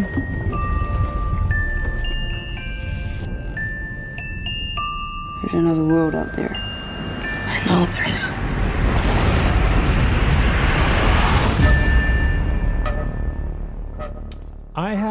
I got some things here. 4, but one we've mentioned at nauseum. The Plymouth Well, yeah, can Fury. someone just read the introduction of Christine? I just like that moment. Somebody can find it. I think I've got it. Hold on. Someone else do another one. I got it. Okay, you got Okay, it. go Go. for it. Yeah, he reached the intersection of the seminary path and the sidewalk and peered at the car, trying to make sense out of the hulk behind the wheel. But it was the car he recognized first. It was the one his father always swore he would own someday, a 1958 Plymouth Fury. It was red and white, and Henry knew, hadn't his father told him often enough, that the engine tumbling under the hood was a V8 327, available horsepower of 255, able to hit 70 from the get-go in just about 9 seconds, gobbling high test through its 4-barrel carb. I'm going to get that car, and then when I die, they can bury me in it, Butch had been fond of saying. Except, of course, he had never gotten the car, and the state had buried him after Henry had been taken away, raving and screaming of monsters to the funny farm. Oof. Christine, her fury, her vengeance. Maybe it's his dad in the back. I don't know. Oh, you guys wish. God bless him. I don't have the... Oh, I do have the page number. It's page 1138 in Scribner. When they're trying to remember people's names, they say so-and-so Underwood. Yeah. And I gotta think it's a little Larry Underwood nod. I didn't write that down for some reason, but I do remember that moment. Yeah. And then the only other stand one I had was the 1069. They say, be brave, be true, stand. Mm-hmm. And that's when they're fighting it. Very stand reference, yeah. Anybody else have some? I've got a couple here. Go with it. Yeah, go for it. I've only got one more. I just thought the sewers bit was like very Shawshank. Because they're just like climbing through shit. Like Stephen King loves to write about people climbing through shit. Or living like a porta potty or something like that too.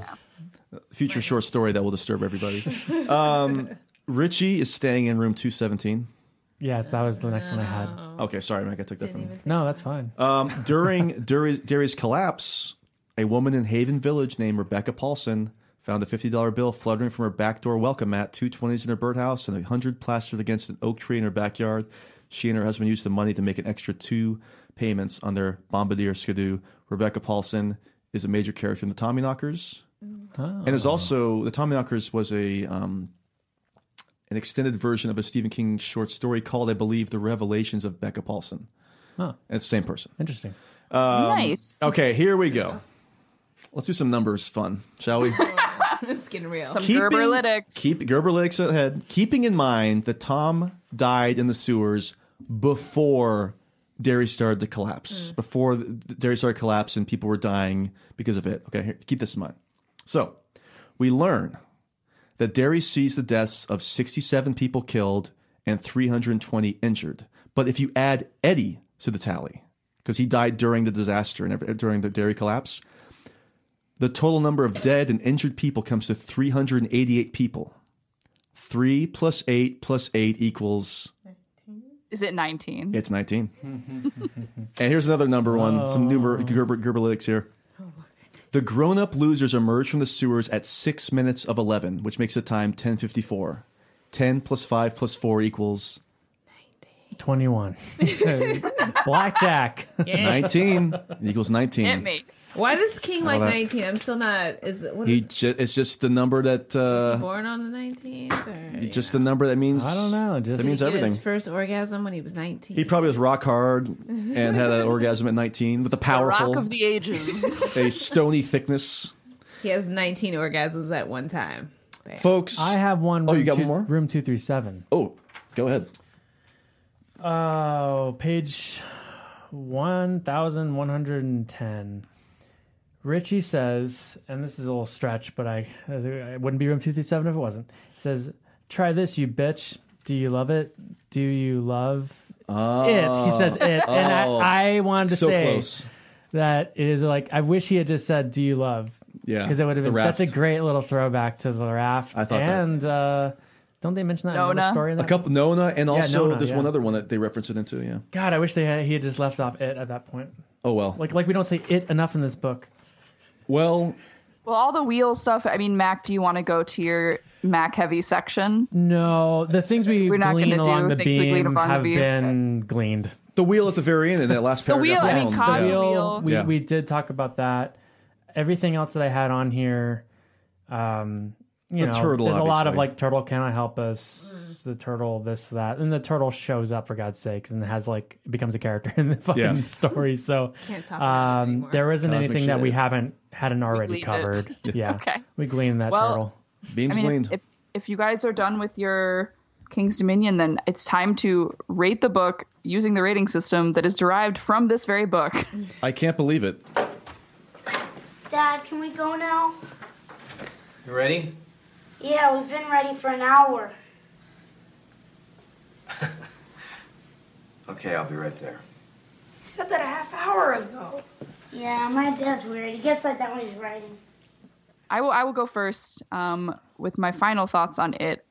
I have always said that this is my favorite Stephen King book, or at least I've always said that it's tied with Pet Sematary as my favorite Stephen King book. I think, to reiterate what I've said on these episodes, it is an epic that succeeds because of the intimacy with which it becomes epic. It's really an epic across 7 people and their friendships, and the friendship feels very real and very emotionally resonant to both children and adults. And I think one of the most admirable things this book does is that it almost actually reads like it was written for children, even though it's definitely not. Like, children shouldn't be reading this book. No.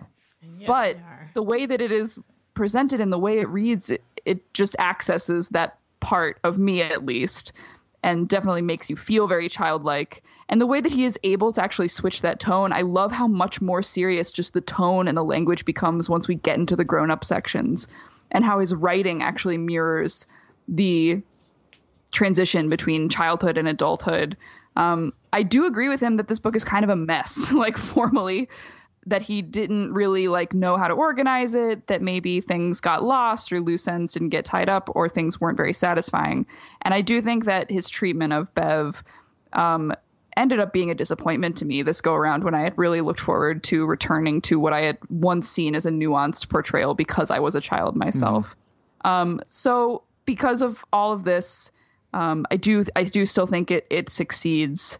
But I'll downgrade it to a 4 bright red Pennywise clown noses out of 5, which means Pet Sematary is in my top slot. But I'm going to read this book multiple times before I die. Yeah, again. I hear you. Yeah. I'll run down these ones real quick here. Dan Caffrey, he says 4.5 bright red Pennywise clown noses for this loser, and he's got a clown, balloon, and turtle emoticons. Randall says 4.5 bright red Pennywise clown noses, almost 5 due to the completeness of the vision and the wonderful ensemble, but it's undeniably unwieldy at times and too much wacky horror. We joked about that, especially in the last episode. I kind of agree with that. Mike's is a little longer, so we'll read this one. If we're to take it as a tome of King's strengths, it's an epic success fueled by the greatest hits of horror tropes that can and should scare every reader, both constant and new. This isn't the gateway book for King as most attest to, although it could be. Reason being, the strongest facet to the 1,200-page epic is the theme of friendship, something King nails with precision. An expansion of the seeds he set in motion with the body from different seasons. For that, it works great if you're a kid, and even better if you're an adult, dealing with the growing pains of success, failure, heartbreak, loss, or more often than not here, what could have been.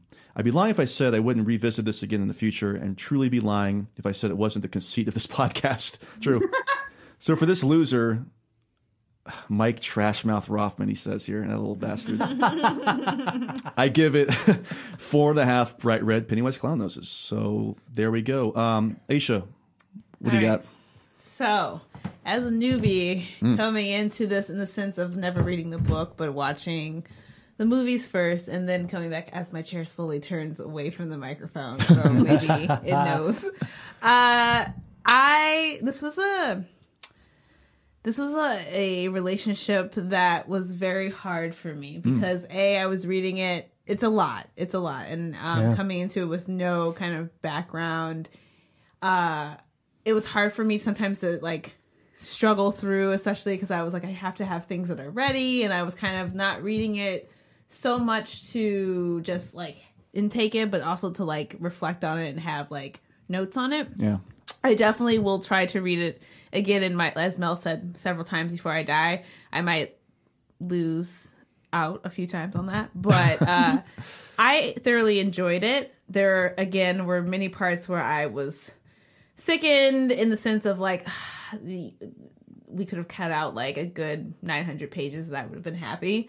There's other parts where I was kind of disappointed, where we had talked about this in other things as well as today. Like he could have fleshed out these scenes more, or given me more information, and I would have been way happier than like the excess that he went into. But then again, I remember the context of what this was written under. So, but it did crit me out. It did give me, I learned a lot of new words, for sure. Yeah. I learned about thenotic or whatever. This was in the last chapter. So I would give this 3.5 to 4 bright red noses. 3.75. Yeah. Bright red Pennywise clown noses. Because there were times where I was feeling the high with Steven, and then there were times where I was like, I need to put this down. I might set I this dig book on it. fire. I got you. So. Mac. This is my first time reading the book, and it really met all my expectations. There were things obviously that we said, were dated or whatever, in the time in which it was written. But for me, I gotta give it 4.5 bright red Pennywise clown noses. It's really up there for me. I think, and I don't know who was saying it, but it's just the epic quality of the book. I felt like it was very earned. There weren't whole sections where I just felt like they could have just completely cut this. Like I felt like it all led to something, and it did it for me. It's a 4.5 for this loser. Did I give the lowest score? I'm so sorry, Steven. No, it's okay. Apologizing. No. I mean, like I always put these books up against my fave, which is like the Dead Zone. This is a completely different book, but it's hard to kind of gauge. Well, where does it fall in the pantheon?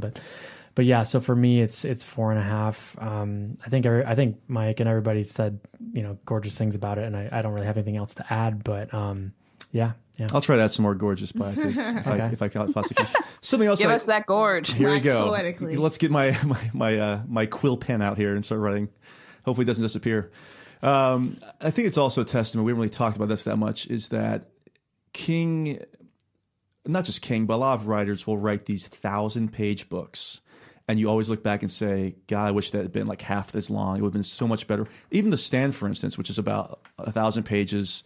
We talked about how you could cut like whole sections out of that. It'd be so much better. But there isn't a lot of sections I cut out here. And I think that's a testament to still keeping me entertained and engaged in this paperback edition I have is like 1,090 pages. And to still keep me engaged after having read it a couple times.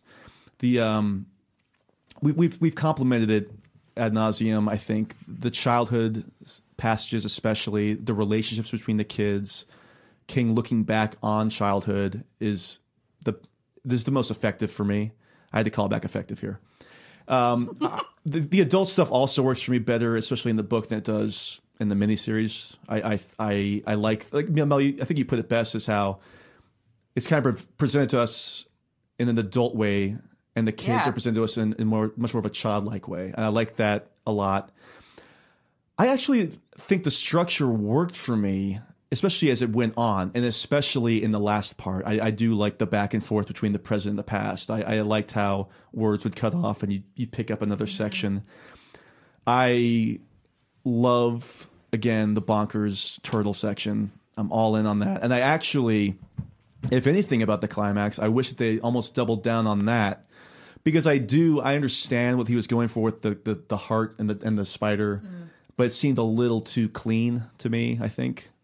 So that was a little bit of a letdown. But of course, the last interlude and the epilogue are so good that it almost makes the end of the main story an afterthought, I guess. I think Randall kind of touched upon Pennywise at times gets a little too jokey as it goes on. I think I mentioned his Letterman jacket the last episode that says 13. the number 13 Pennywise from the Dead School or whatever the hell it is. School. Just a little too many bits here and there, especially as it went on. Everyone's dead. It felt like almost, and I hear everyone talk about this being his like magnum opus. I feel like he was just like throwing in all his tools in one book, and he was like, if it works, it works. If it doesn't, I don't care. And like you said, like for me, the ritual. I almost said Chüd was like one of my favorite just because of the way it moved. But like, and we talked about before about the chase scenes as well. Like they went on for so long, but it worked, even though there would be points where I'm like, oh my God, will this not end? And then something would happen. And I'm like, and when you think about it in real life, chase scenes are not like 30 seconds long. No. Like they go on forever until you're exhausted. And then you are in those moments of panic and despair. And I feel like reading this a few more times, I'll start to grow to love it. And especially I'll be reading it under a different context. I agree. I think it's hard, especially the fortunate thing is most of these books that we've covered that I've had to be on, I've read them in the past. So you kind of have that in the background. So when you're taking notes, it's easier to be analytical and critical after you've already just experienced it as an entertainment vehicle, you know? So I totally understand where you're coming from in that regard. Also a huge added pleasurable layer to kind of experience the memory loss and the memory regaining if you've read the book before a while ago. Agree 100%. But but I will say I think this is just I still love this book. I really do. I think ultimately though this is a step below for me Pet Sematary and The Dead Zone so far. I think there's other great books that I remember loving a lot that we're going to get in the future by King. But again, maybe like with you, Mel, my opinion will change a little bit. But I would give this 4.5 Bright Red Pennywise Clown Noses. I will be reading this again, I'm sure, in the next decade or so. I can. There's always something to go back that I will always forget something when I reread it, and they'll come back to me, and it's more often than not satisfying, you know. So this has been a very pleasurable experience. I didn't feel like I was ever really a slog the last 3 weeks. There's just so much to talk about when it comes to all of this. Those are my real final words on that. I love it, you know. We give him shit for like forgetting characters or like not balancing them well, but it is really hard. There's 7 main characters. So much going on. Yeah. Oh, by the way, I should have also mentioned, I think Mike's actually literally outside this recording studio. I've locked the door, but I am, of course. He might say all these things, but people can say things that are not true, as we all have established on the various mediums. The people have spoken. I'm Richie Trashmouth Tozier, so just he's trying to get in the door. He's trying to get in the door. To get in. He's pounding on the door. I feel like this is a horror scene. I feel like Richie when the Wolfman's chasing after him right now. Anyway, all right. We have fun. We do have fun here. We have fun here. All right. Anyway, that's my last little Richie bit. Anyway. All right. Well, those are our ratings. I don't know what the average was. Somewhere approaching 4.25 ish. It's in the fours. Mike is screaming furiously out there. I can't understand. My headphones are on. I'm scared to leave this room. Yes, we're all afraid. We let him in? No, absolutely not. I feel like we're all in the clubhouse right now, and he's going to let out a fruity blast. I think, we all enjoyed it.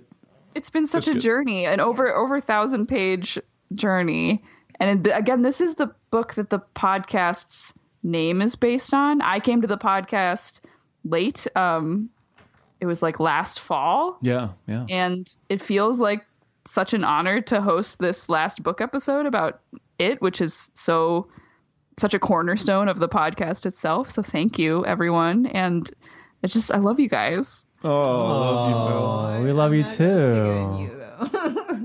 And I think Aisha, now that you've been on the podcast and especially on the IT podcast, I mean, we've been referring to you as an honorary loser, but you've definitely, we want to give you the mantle of an official loser if you will accept it. Can I cry tears of pus? Georgie style. Style. Oh my God. Yeah, no, this has been a fun experience because like growing up with a father who like is obsessed with Stephen King and like not really getting it, but like enjoying it anyway. Growing up, this has been fun. Mel talked me into it one day at work when we used to work together, and I'm glad I decided to do it because this has been eye-opening for sure. I'm learning so much. Are you in? I'm in. All right. All right. Well, let me get the broken Coke bottle here. We're gonna go around and cut our palms. Can we sterilize? This is very modern. Like, can we stand if we could sterilize that Coke bottle, please? Okay, Eddie. This is very exciting. Yeah, there we go. Finally got a nickname. Well, and also, like, if you are feeling sad because now you will have to remember this musings on childhood and the friends with whom you shared it, it's not actually over. This is just the book portion. True. There's a whole other episode coming down the pike on the adaptations, including the miniseries and the more recent Muschietti, is that how you say it, vehicle? Sure. So we will be discussing that next week. And what's our next book? The next book will be in about a month, and we are returning to the Dark Tower. Ooh. The Drawing of the Three. Drawing of the Three. Can't wait, and this tower head's going to be all over that one. I'm going to actually get through that book. There you Because go. I stopped for a while because I was like, oh, God, someone stabbed my face. Here we go. It's coming up. Yeah, and that will be the last book of 2018.